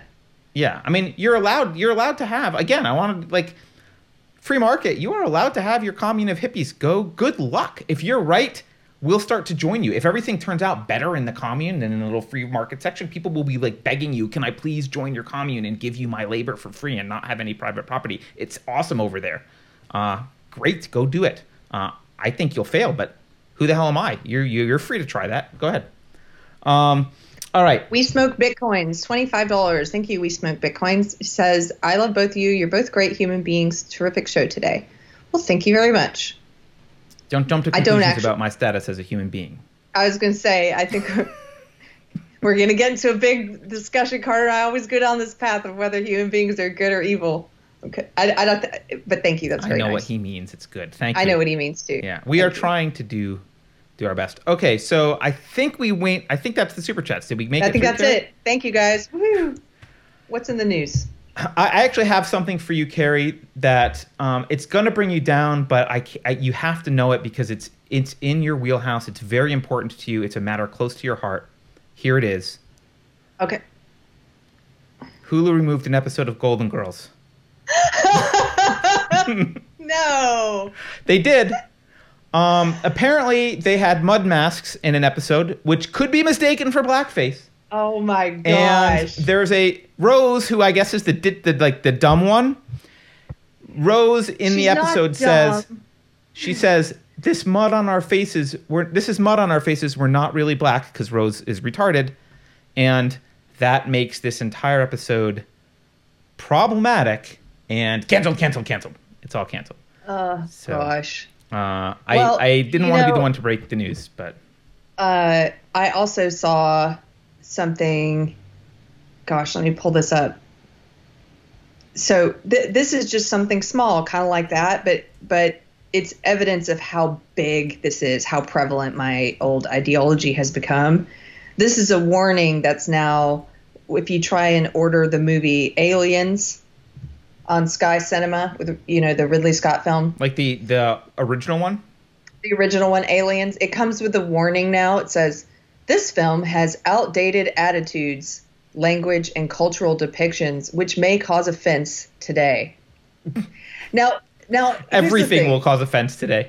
Everything will cause. And if you're the kind of person, imagine if remember in the 80s and the 90s when the right-wing Christian fundamentalists were the ones that were trying to put advisory labels on everything and tell us what we could and couldn't watch, and now it's the left-wing fundamentalists and authoritarians who are doing it, the religious left. But if you're the kind of person who would have been offended if the Christian fundamentalists had can you imagine Christian fundamentalists, first of all, getting all the major corporations to virtue signal radical Christianity, like fundamentalist Christianity? That would never happen. But if they had put a warning label on this, warning, this movie has premarital sex, and it has. If you're the kind of person who opposes that, then you should equally oppose this. I don't need your warning label telling me that some people are going to be offended by this movie, trying to tell me what I should think about it. It's deeply Sandykins in chat gets credit for this, but maybe someday there will be a warning, like, warning, this video contains green socks, which could be offensive to Yes. some people. Right? It's everywhere. It's over the top. They're pulling movies off of, they've Little Britain. They've taken down. They're removing episodes of The Simpsons. They've removed episodes of, I think it was South Park. They're removing episodes of The Golden Girls. Are you freaking kidding me? These seem like small things, but they're part of a huge system. And here's something else. They want to talk about all the time systemic racism, systemic, sexism. Mm-hmm. If it's systemic, look at what you're allowed to criticize and what you're not. Do you know what this ideology has become systemic? It is baked into the system now. Their racism, the way in which they are racist and they push racism, is what's systemic. Yeah. It's what's supported by the system. Yeah. No, you're totally right. You're totally right. Fine. Someone in chat says you can't say Black Angus because that's racist. Is that true? Is that a thing now? What? Are we? Okay. It's a well, cow. You can't play chess because that's racist. So I believe the Black Angus thing. Oh, Carrie, I have something that you will like. That's funny. Okay. This is making me think of from our good friend, the best social justice warrior on the planet. The queen of all social justice warriors, Titania McGrath. Now, Titania, she helped us out. She helps all of us out. She made an exhaustive list of all the racist elements within society for us so that we would know. Things that are racist. Golf, bedrooms. By the way, she has citations for all of this. This isn't just her list. Golf, bedrooms, Jesus, chess, Mahatma Gandhi, cartoon characters, milk, roads, Band-Aids, coronavirus, orcs, rice, skincare products, nurses, butter, applause, mathematics, definitely that one, front lawns, breakfast cereals, finding Asian men attractive, soap, toothpaste, white people speaking, white people not speaking, hiking, climate change, ice cream snacks, the Golden Girls, there you go, biological sex, asking how are you, the Oscars, knitters, cycling, breweries, air pollution, abolishing slavery, the countryside, the suffragette movement, the medal for the most distinguished order of St. Michael and St. George, fish, pancake syrup, salts, traffic signals, earthquakes, classical music, horse racing, trying not to be racist, being nice, Anglo-Saxons, Toy Story 4, Mary Poppins, jogging, the Lake District, wives, faulty towers, reaction gifs, botany, sandwiches, environmental activism, women, science, Western philosophy, libraries, dogs, dieting, yoga, country music, Scrabble, wine, shoes, having sex with black people, not having sex with black people, rock music, tipping, veganism, Dr. Seuss, robots, Charles Dickens, the White Cliffs of Dover, and Thomas the Tank Engine. I'm sure there's more, but that is so far. Woohoo! That was Titania excellent. McGrath's list. This relates to a game we've told people to play before. Seriously, you can go into DuckDuckGo, because I don't like Google, but if you use Google, go into Google, look up racist or racism and put any other word after it. Pick a word like hiking. Yeah. And you will find articles written by social justice warriors in the legacy media and other places, social justice outlets, that tell you why that random word you just put in there is racist. I mean, I'm just racism, petunias. Like, just pick something. You will find something. It's all racism. Yeah. That was awesome, right? I kind of want Tatiana. Oh, someone says, isn't Tatiana a satire person? Yes, she's actually a male. Andrew, what's his last name? Do you remember? Doyle. Is it Doyle? Andrew Doyle. He's a comedian from the UK. But she did write a book, regardless of her fictional status. She is the author of a book and a very well-known social justice warrior. Little Ragamuffin, by the way, thank you, Little Ragamuffin, sent us a chat. She says, I like the warning labels. It helps me know what I should watch or read or whatever. Yeah. It might tell you what you should watch. Beverly actually, though, said, it's time to buy your DVDs. I know that's kind of a joke, but it's kind of true. Old people like me who have DVDs and Blu-ray discs, and actually, I have VHS tapes upstairs, but don't tell anyone. We'll still have movies. You guys, everything will be banned from Amazon, but I'll be able to watch my So here's something interesting that's going to happen, I think. And you made me think of this, Carter. Okay. So going forward in this cultural revolution, that year zero that we're in, and we're moving, who knows where we're headed. I remain very hopeful, but I think we're going to see, there's a word for this I think you used, and I can't remember, but we're going to see the internet, for example, technology is going to take a step backwards in some ways. Yeah. And the internet, for example, so when the internet first started, if you wanted to find content, everybody had like their individual sites. You would go to that individual site for that content, right? Everybody was hosting stuff on their own sites. Then we had the evolution of big social, where you have these big platforms where everybody congregates in one place. And it's much easier for the sake of convenience. It's great. Like if I want to read something from someone on the right, like a Paul Joseph Watson, and I want to read something from someone on the left, like a Jimmy Dore, and I want to read Reason Magazine, and just pull things in from a variety of places. I want to be able to get it all on one platform. It's easy. I just log in and see what my feed is, right? Yep. That became the way that most people get their online content. But you said something in a previous show, which I think is right, is I think we're going to start to see, as they start censoring more and more people and pushing more and more people off these platforms. Stefan Molyneux, they just completely banned him from YouTube, and now they've banned him from Twitter. Yep. And they're going to keep ramping this up. And James Lindsay got temporarily banned from Twitter the other day. Like they are moving the goalposts. They went after easy targets like Alex Jones at first, because Alex Jones, although he was a huge fish in terms of the size of his audience, he was easy for them because they had already done a good job of, he's been maligned. People don't like him. There's not, they picked someone that they knew there was a lot of animosity towards. Now they're picking people who they're moving further and further towards the middle. James Lindsay is on the left. Do you know what I mean? Like they're going to go after liberals. They're already going after liberals. Banned again? Mikey. We should have him back on the show. He's banned a third time now on Twitter, right? Right. So as they do this, you said people are the internet is going to probably change a little bit. Can you tell me what it was you were saying that we're going to? Yeah. So why don't I? Yeah. So I think what will happen. Look, I hate making predictions, but what the hell?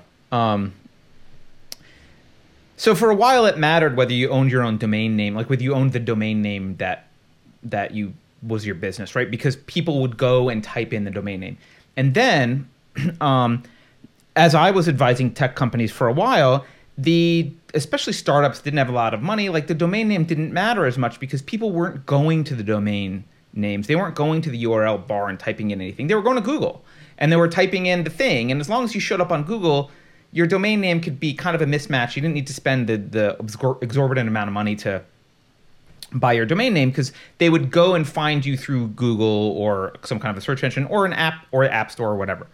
I think that will change, and I think we will revert back to the original kind of Internet 1.0, where if you want to hear what Unsafe Space has to say, you will have to go to unsafespace.com, which is why we spent money, which was not cheap, to buy the domain name, because searching on Google may not bring us up anymore. You might search, I don't know, if you search Alex Jones on Google, do you get to InfoWars? Maybe.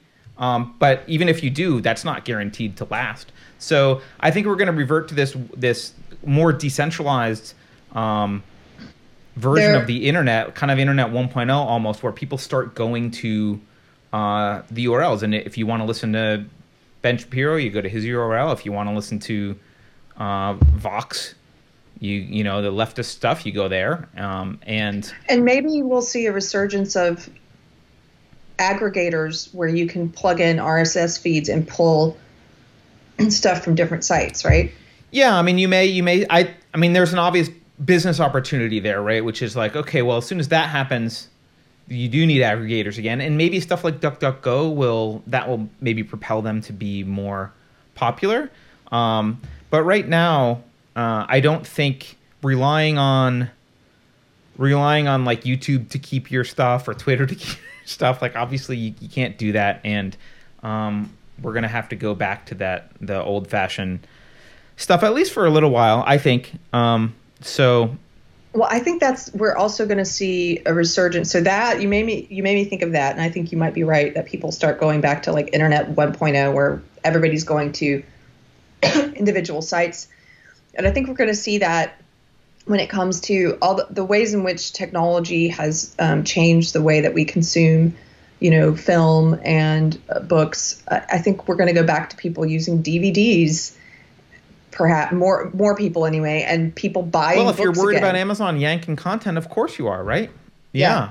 And people thought I was kind of crazy earlier when I would be like, oh, I want to own the movie, so I'm buying the disc. And it's like, and even I got out of that habit, and I'm like, well, I bought it on Amazon, but they ripped it out of your hands if you bought Hoaxed on Amazon. It's gone. So like, they can take it if you buy it digitally. They did that with Hoaxed. Yeah. They took it out of even though you paid for it, they stole it from you. They decided you didn't get to have it anymore. Yep. So someone in chat mentioned that if you Google Alex Jones, it doesn't work. So I'm going to try it. We'll just do it live. Maybe it'll work. This is a blank, like private thing. So I'm going to do Alex Jones. Alex Jones. Wikipedia, FDA, New York Times, Independent. So InfoWars, the InfoWars site, here it is. It's here. But it's at the bottom of the first page. But SPLC is above the InfoWars SPLC site. comes up first, you guys. SPLC, which is a completely SJW, radical left, like they just issued, I don't know if you saw this, but at a time when celebrities are retweeting anti-Semites and celebrating Louis Farrakhan, instead of talking about any of that, the SPLC just went after Jack Posobiec. And wait, I don't know if you what saw did they that say article. about Jack?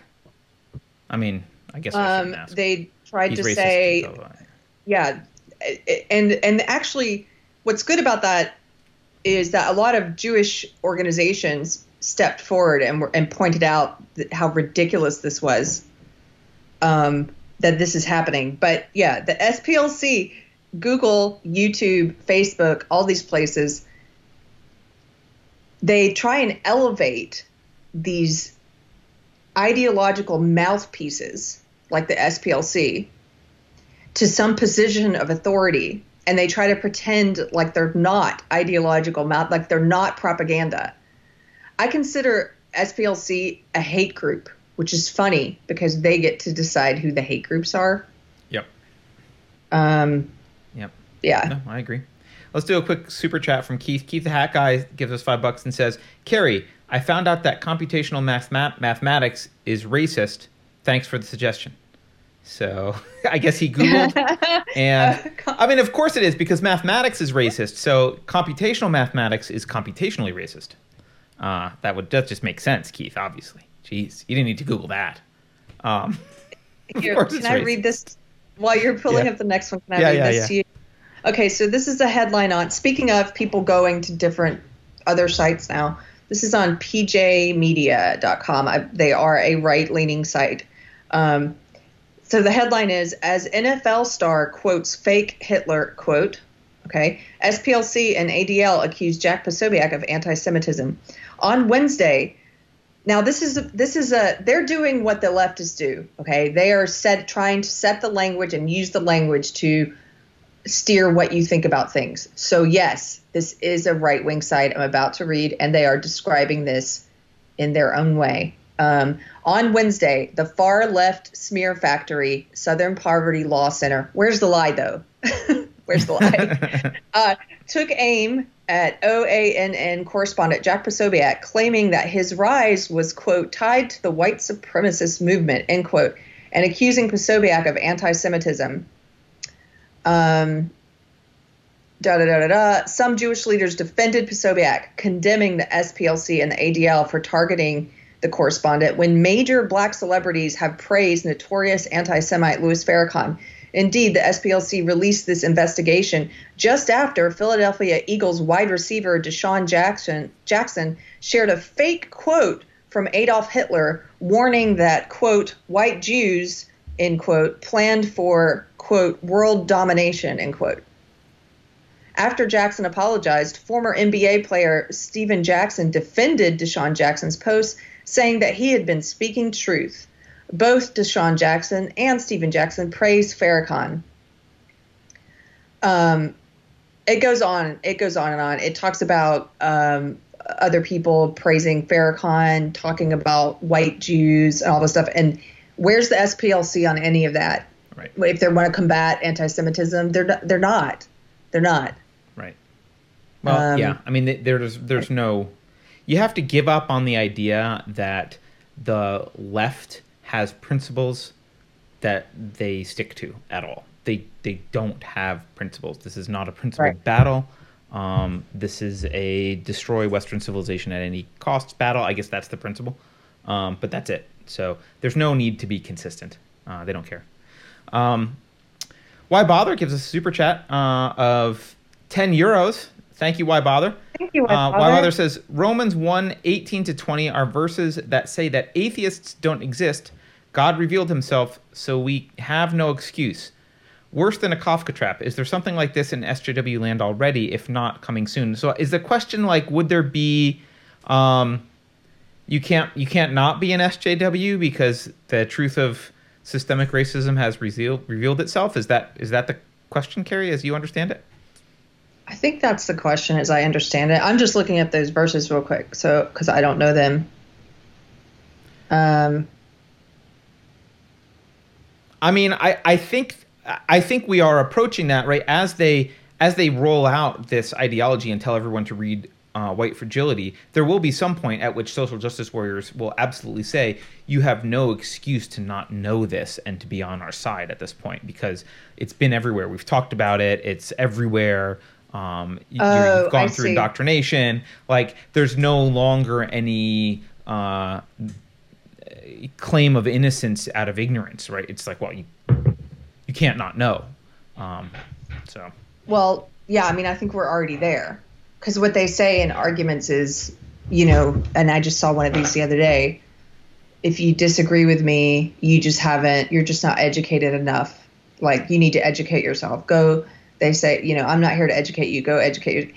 It's this real, this appeal from authority that this is all a fact. And if you disagree, you're just not accepting facts. And what's funny with me when people try to play that game with me is oftentimes I don't like the appeal to authority. This thread I was in, it was one very vocal SJW who was insulting a bunch of other people who were not agreeing with her.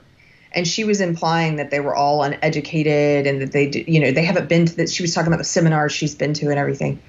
I'm like, I don't like playing the appeal to authority game or the credentials game, but if you want to play it, you probably are not going to win with me. So feel free to tap me in if you need me. That's all I have to say on that. Are you going to pull and anyway, this goes back to newbie SJWs thinking that they're telling you something that you just haven't been exposed to yet. Right. Honestly, it reminds me of like the like weird wide-eyed, I was going to say like the Scientologist, or it's almost like the weird evangelical religions that are like, have you heard all about Xenu? Like, you just haven't heard the news about take your stress test and learn all about thetans. It's like, if you knew about thetans, you would totally give money to the Church of Scientology. Anyway, Judge Lot gives us a super chat for $25. Thank you, Judge Lot. Judge Lot says, Stephen Hicks describes postmodern philosophy as the main precursor to bizarre modern leftism. It seems to me like the Frankfurt School philosophy might be more of a direct predecessor. Thoughts, Carter? Well, first of all, Stephen Hicks is awesome. If you haven't read Postmodernism Explained, it is an awesome book. And we are going to get him on the show. He's on my list. I may have reached out to him already, or I was about to. Yeah. I don't remember whether I did it, but he's on my to-do list.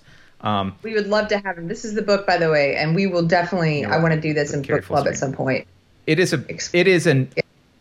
stellar book that will give you some insight. So I'll start by saying I hesitate to disagree with anything Stephen Hicks says about philosophy because he is way better versed than I am on any of this. So you're not asking someone with the credentials enough to make a good argument here. However, I think the postmodernist stuff is more directly responsible for some of the bizarre aspects of the social justice left that we're seeing. But I do agree that the Frankfurt School I would say the Frankfurt School is more responsible for the collectivist underpinnings, like the collectivist goals. The methods themselves are maybe more postmodern, but the collectivism is, I would say, probably you're right, more directly attributable to the Frankfurt School, because, so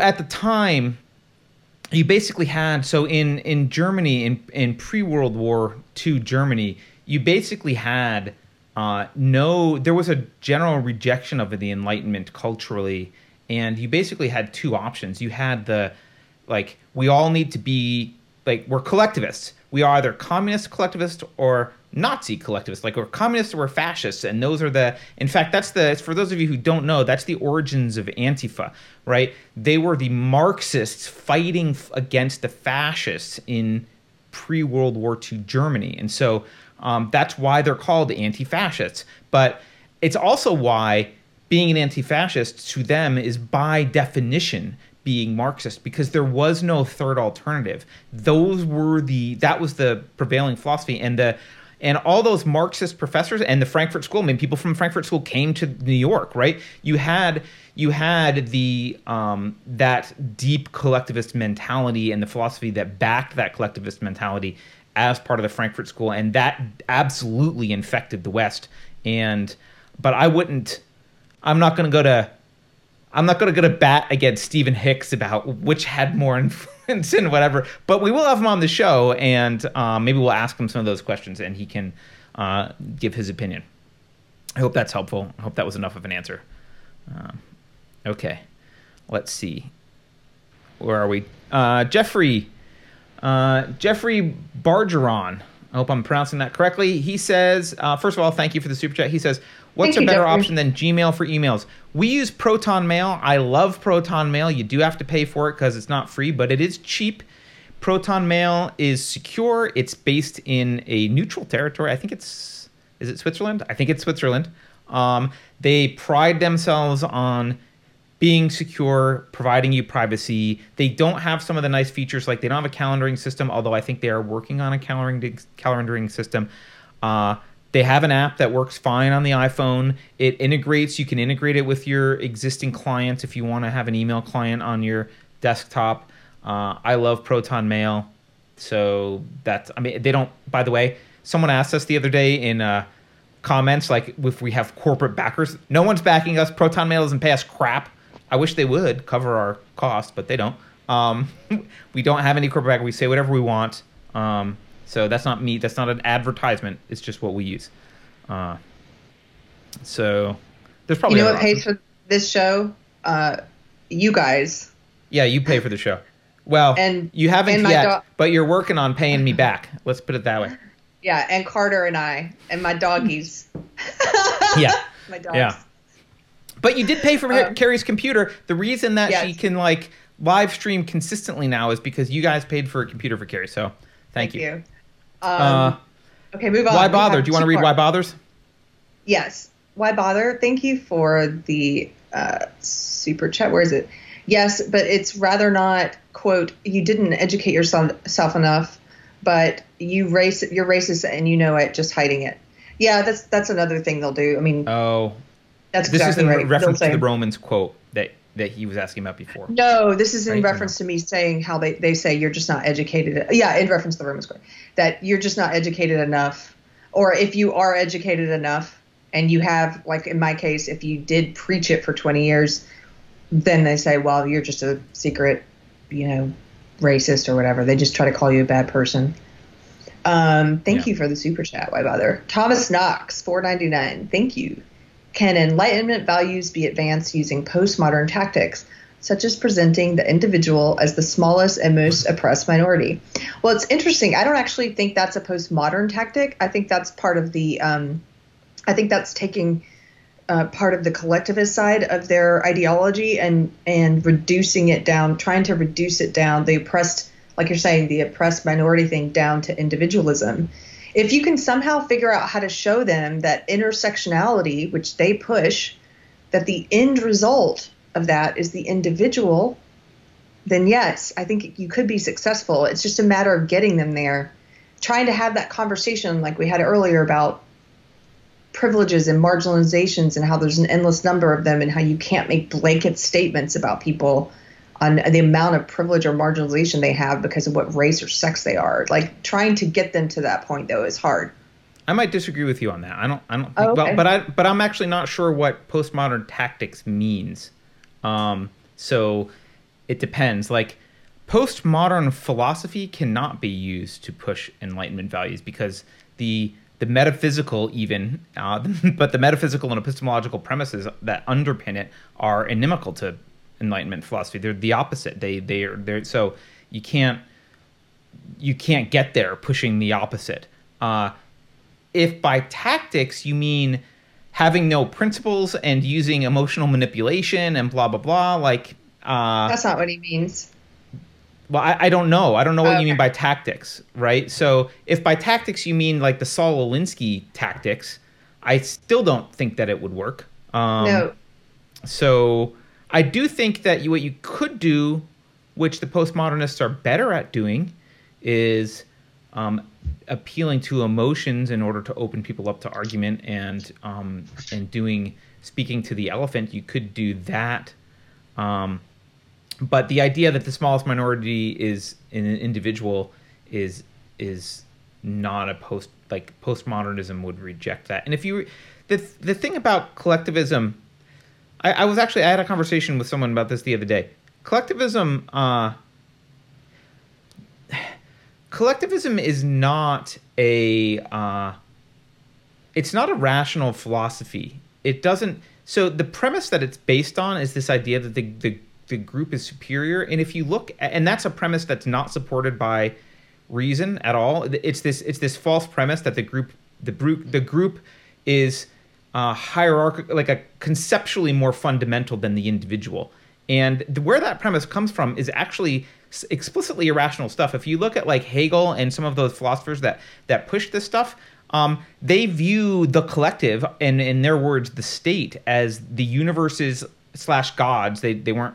I wouldn't call them Christian, right? But like a deity's manifestation on earth is the state, and that's the justification for why what the collective wants is superior to the needs of individuals. So it's not. I don't think you can get there that way. All right, you want to do Tax Terra's super chat? I don't have it in front of me, so go right ahead. Okay, I'll do it. Tax Terra, thank you, Tax Terra. She sends $10. She says, reminder for unsafe knitting tomorrow at 7 p.m. Central. Join the unsafe knitting chat for details. There are birthdays to celebrate, so please bring your own cake. So there won't be cake, Tara? I don't know. Happy birthday, guys.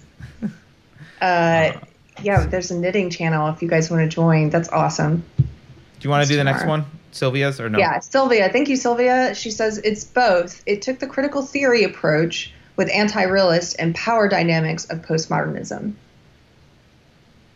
Yes, I think I agree. I'm having to read that sentence again. It took the critical theory. Yeah, I'm thinking about it too. The power dynamics of postmodernism. I think I think that's a pretty good summation that I would agree with, Sylvia. Yeah, which is maybe why but I don't want to argue with Stephen Hicks about it because I don't know. You might know more than I do about it, Sylvia. I don't know. Judge Lott. Thank you, Judge Lott. $50 super chat. He says, I didn't mean to come off critical. I love Stephen Hicks. No, I don't think you were critical of him. I just thought the Frankfurt School was more foundational. Also, for a third option, Michael Malice and Curtis Yarvin put the most blame on Woodrow Wilson and American social gospel. Thanks, Carter. You know what? I am curious about that because I haven't seen. I've heard about the argument of putting the blame on Woodrow Wilson, but I actually haven't seen and understood it. So I should go look at that more in detail. And I haven't done the Curtis Yarvin research. I've started the Curtis Yarvin research. I'm confused about Curtis Yarvin in some ways, but I've started the research that you asked for last time, so it's coming. So the thing about postmodernism and the Marxism, this identity politics Marxism, being married, one way you can think of it, we did an interview with Helen Pluckrose, who works with James Lindsay a lot. If you guys haven't seen it, it was a great episode of Deprogram that we did, where Helen Pluckrose, I would say, out of everyone we've had on the show, did the best job of, from an academic standpoint, breaking down these philosophies and how it is that they're wedded together. So I would totally go watch that. But one of the analogies that she made that helped me and helped some people to understand it better is, and correct me if I screw this up, Carter, because it's been a while since we talked to her, but talking about, it's basically like Marxism existed. Marxism started to evolve and change into this identity politics kind of Marxism. This is the way I'm going to say it, and married itself to postmodernism. And so it's like you got a lot. Now you have this new beast, right? You have a lot of Marxism in this postmodernism. The analogy she gave was Judaism and Christianity. Do you remember that? I don't remember that, but it sounds like an apt analogy. Yeah. So if you look at the original, you will encounter some Marxists who say this isn't Marxism, and they're right. It's an evolved kind of Marxism. Number one, it evolved into something about identity and power instead of being about class and wealth.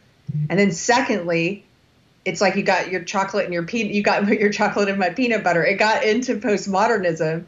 Postmodernism infected it or whatever. And now it's this new. It's like a baby of the two. Yeah, I almost think of it as like the Frankfurt School.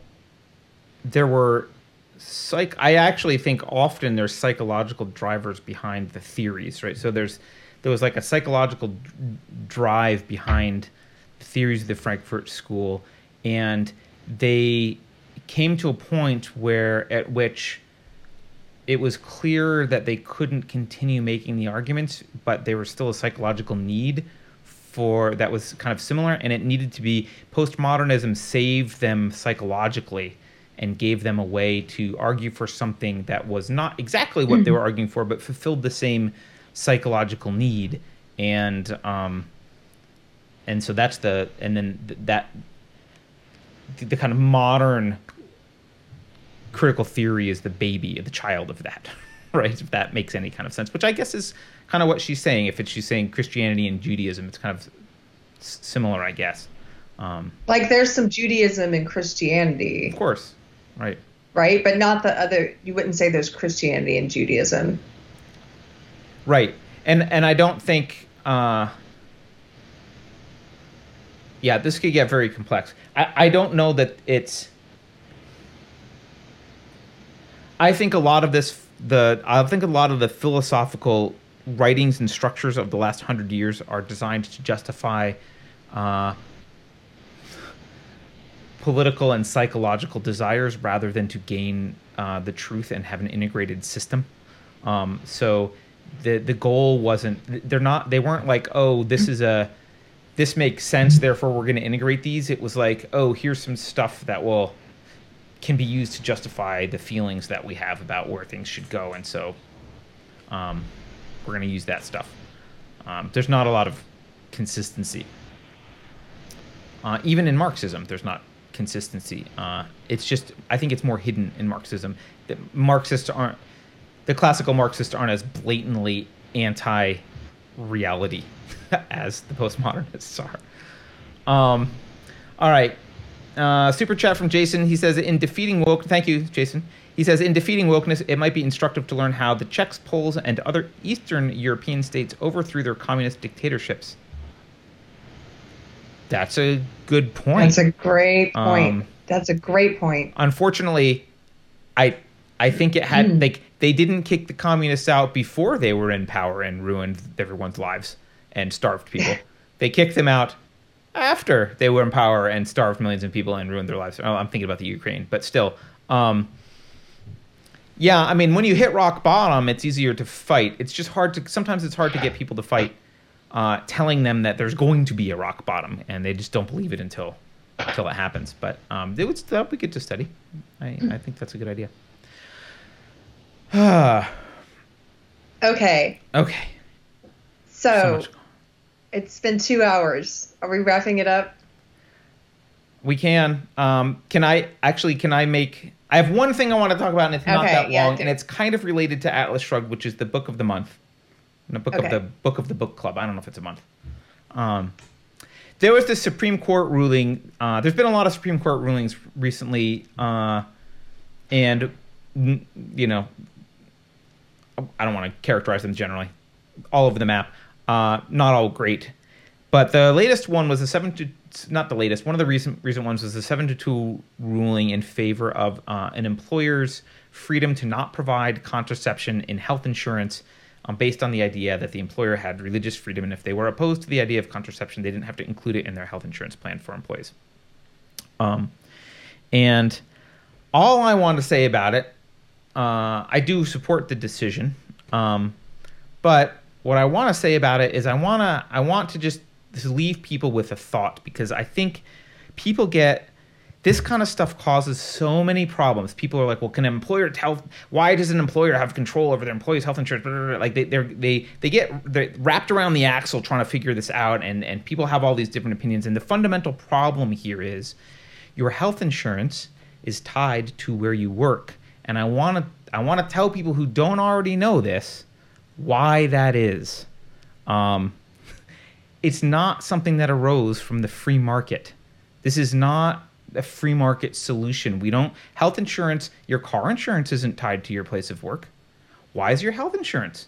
Well, this will sound very much like Atlas Shrugged. On October 3rd of 1942, FDR passed Executive Order number 9250 to establish the, quote, Office of Economic Stabilization. He froze wages and salaries around the country, and he effectively set prices for agricultural products. He granted the board the power to extend it to all forms, quote, all forms of direct or indirect remuneration to an employee or officer for work of personal services performed for an employer or corporation, including but not limited to bonuses, additional compensation, gifts, commissions, fees, and other remuneration in any form or medium whatsoever. So first he did that. First he said, executive order, we're freezing prices. You can't... Because he didn't want employees moving from one place to another. In fact, he says in his fireside chat, we shall be compelled to stop workers from moving from one war job to another as a matter of personal preference, to stop employers from stealing labor from each other. So the government gets massively involved in our economy and our workforce. They set price. It was one of the worst things, most intrusive things you could possibly do. And then they say, oh, well, health insurance is exempt from being considered compensation, and the IRS will consider contributions to health insurance tax-free. Boom. What do you think employers did? They started dangling health insurance out as compensation packages because they weren't allowed to give you raises or to entice employees to come to their business through salary or anything else, but they were allowed to do it with health insurance. And so since then, we went from like 8 million people having health insurance, which wasn't a thing. You would just pay for the doctor when you went to the doctor. We went from 8 million people having health insurance in 1939 to 92 million by 1952.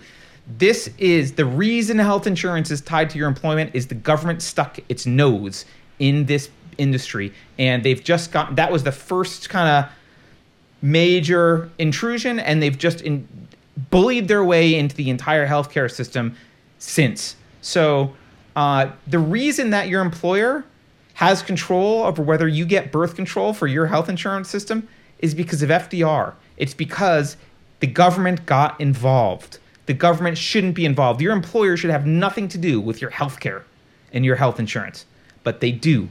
And you can thank the government for that. And I just want people to be aware of the history. That's all. I'm not even going to...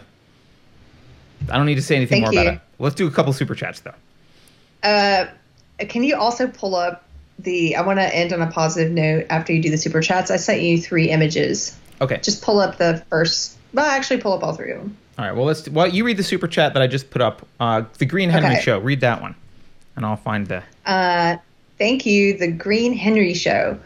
He says, can you be economically progressive but not buy into all the racism, collectivism, and identity politics of the progressive left? I love you both.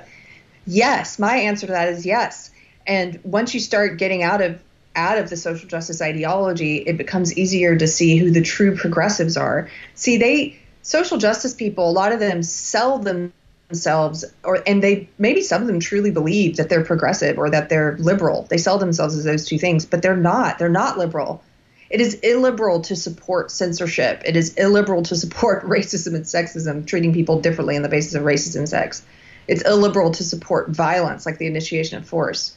So they're not liberal. And I would argue those things are not progressive either. It's not progressive to support treating people differently on the basis of race and sex. But once you get out of it, here are some people I view as true progressives. There's a comedian, Jimmy Dore. I know I mentioned him a lot. I just really like him. I disagree with him on a few things, and I wholeheartedly agree with him on others. And I like having people like that in my timeline because it keeps me honest. It makes me question myself. It makes me figure out what I think about things.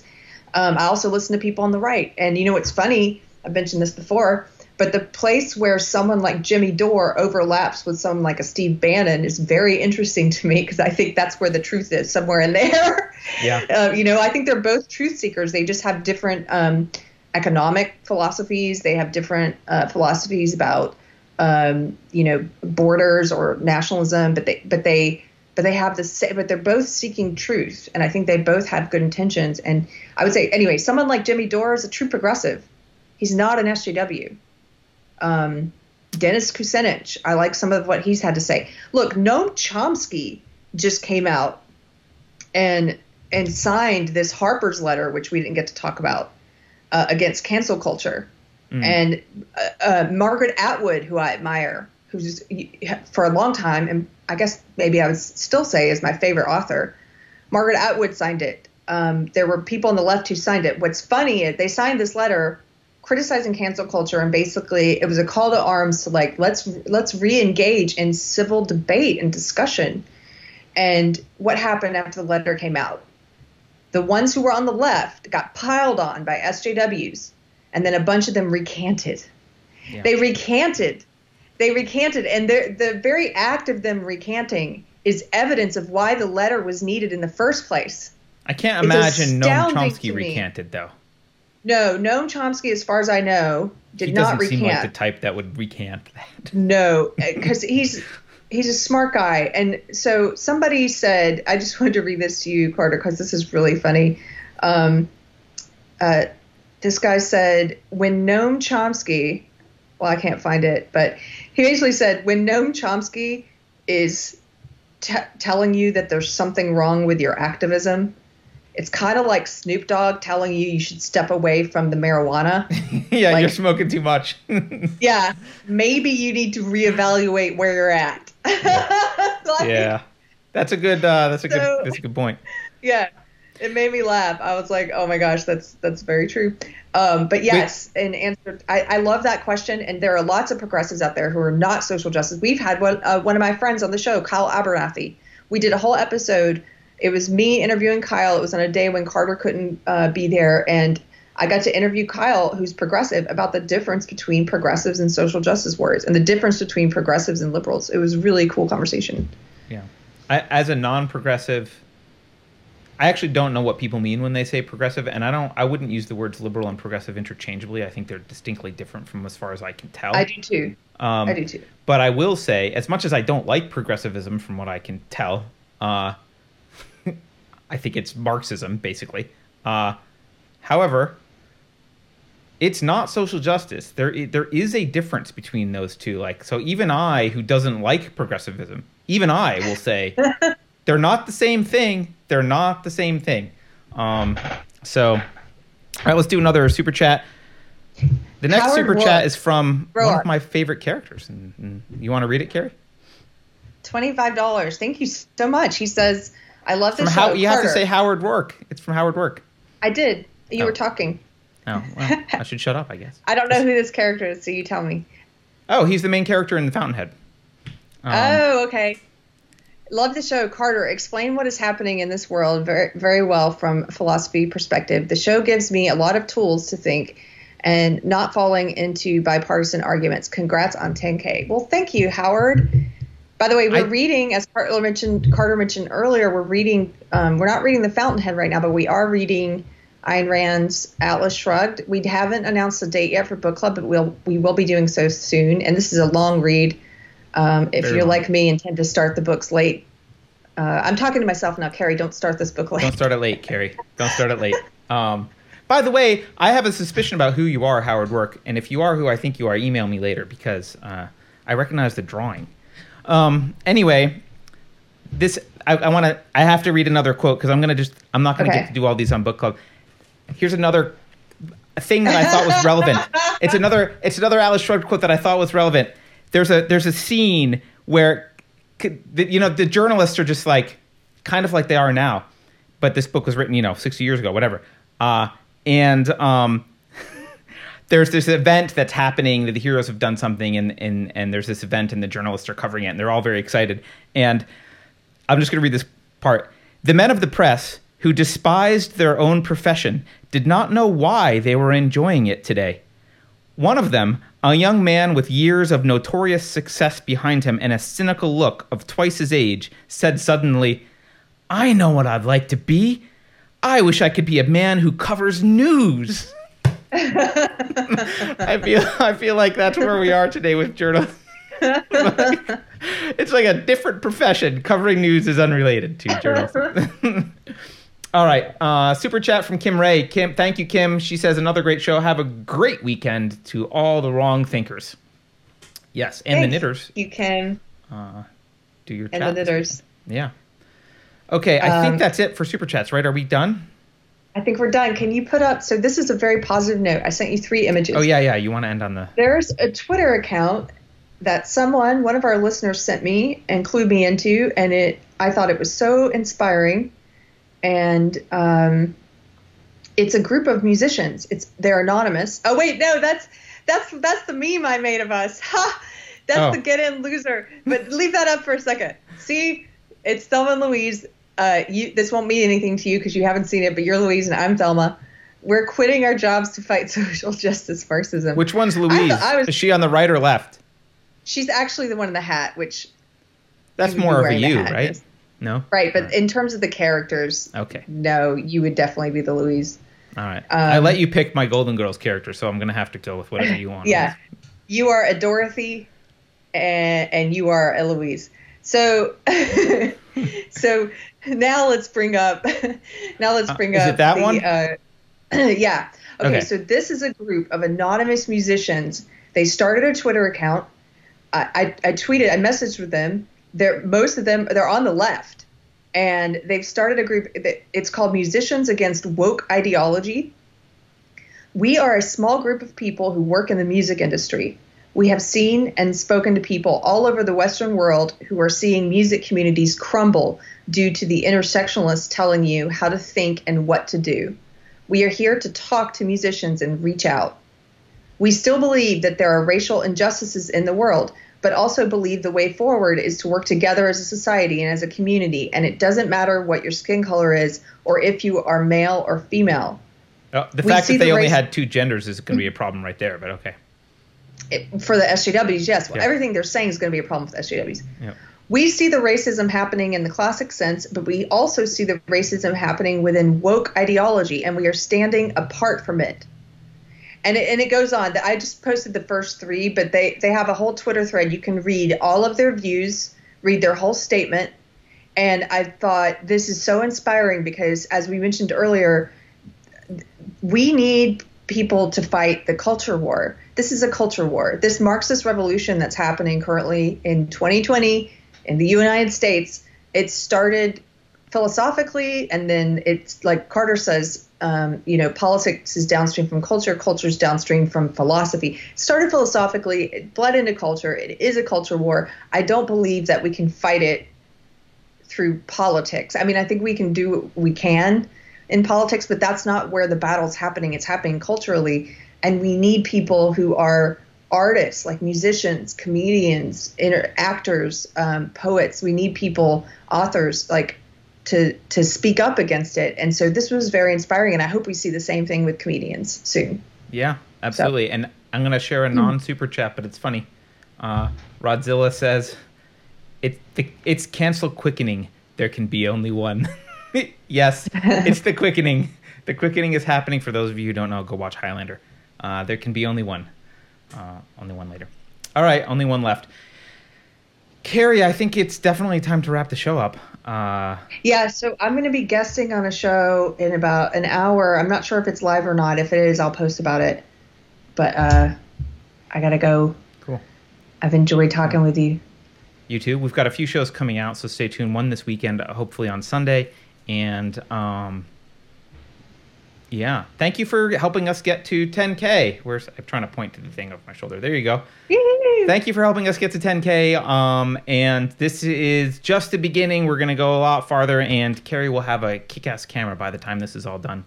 And also, thank you to our 2 hate viewers who I guess didn't join us today, because I'm looking at, we have 127 thumbs up, and where's our 2 thumbs down? Someone go thumb us down. Here. This is. No, don't. Where are those guys? All right. Well, guys. Thank you, everyone. Have a great weekend. We will talk to you on Monday. Take care. Bye.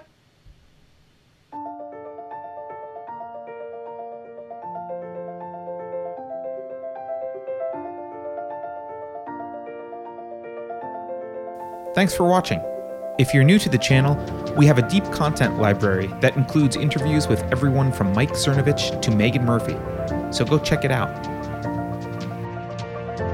If you'd like to see more, please consider supporting the show by visiting unsafespace.com/donate. You can find us on all the major social media platforms, at least for now, and you can find a community of like-minded individuals on our Unsafe Space chat on Telegram. See you there.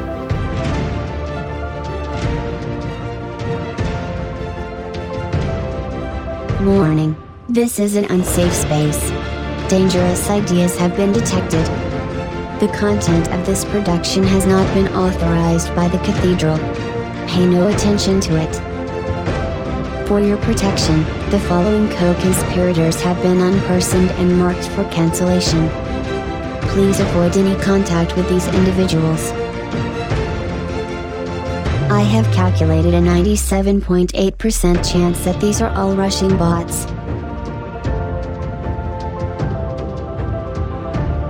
If you think about it, no one should be allowed to express opinions.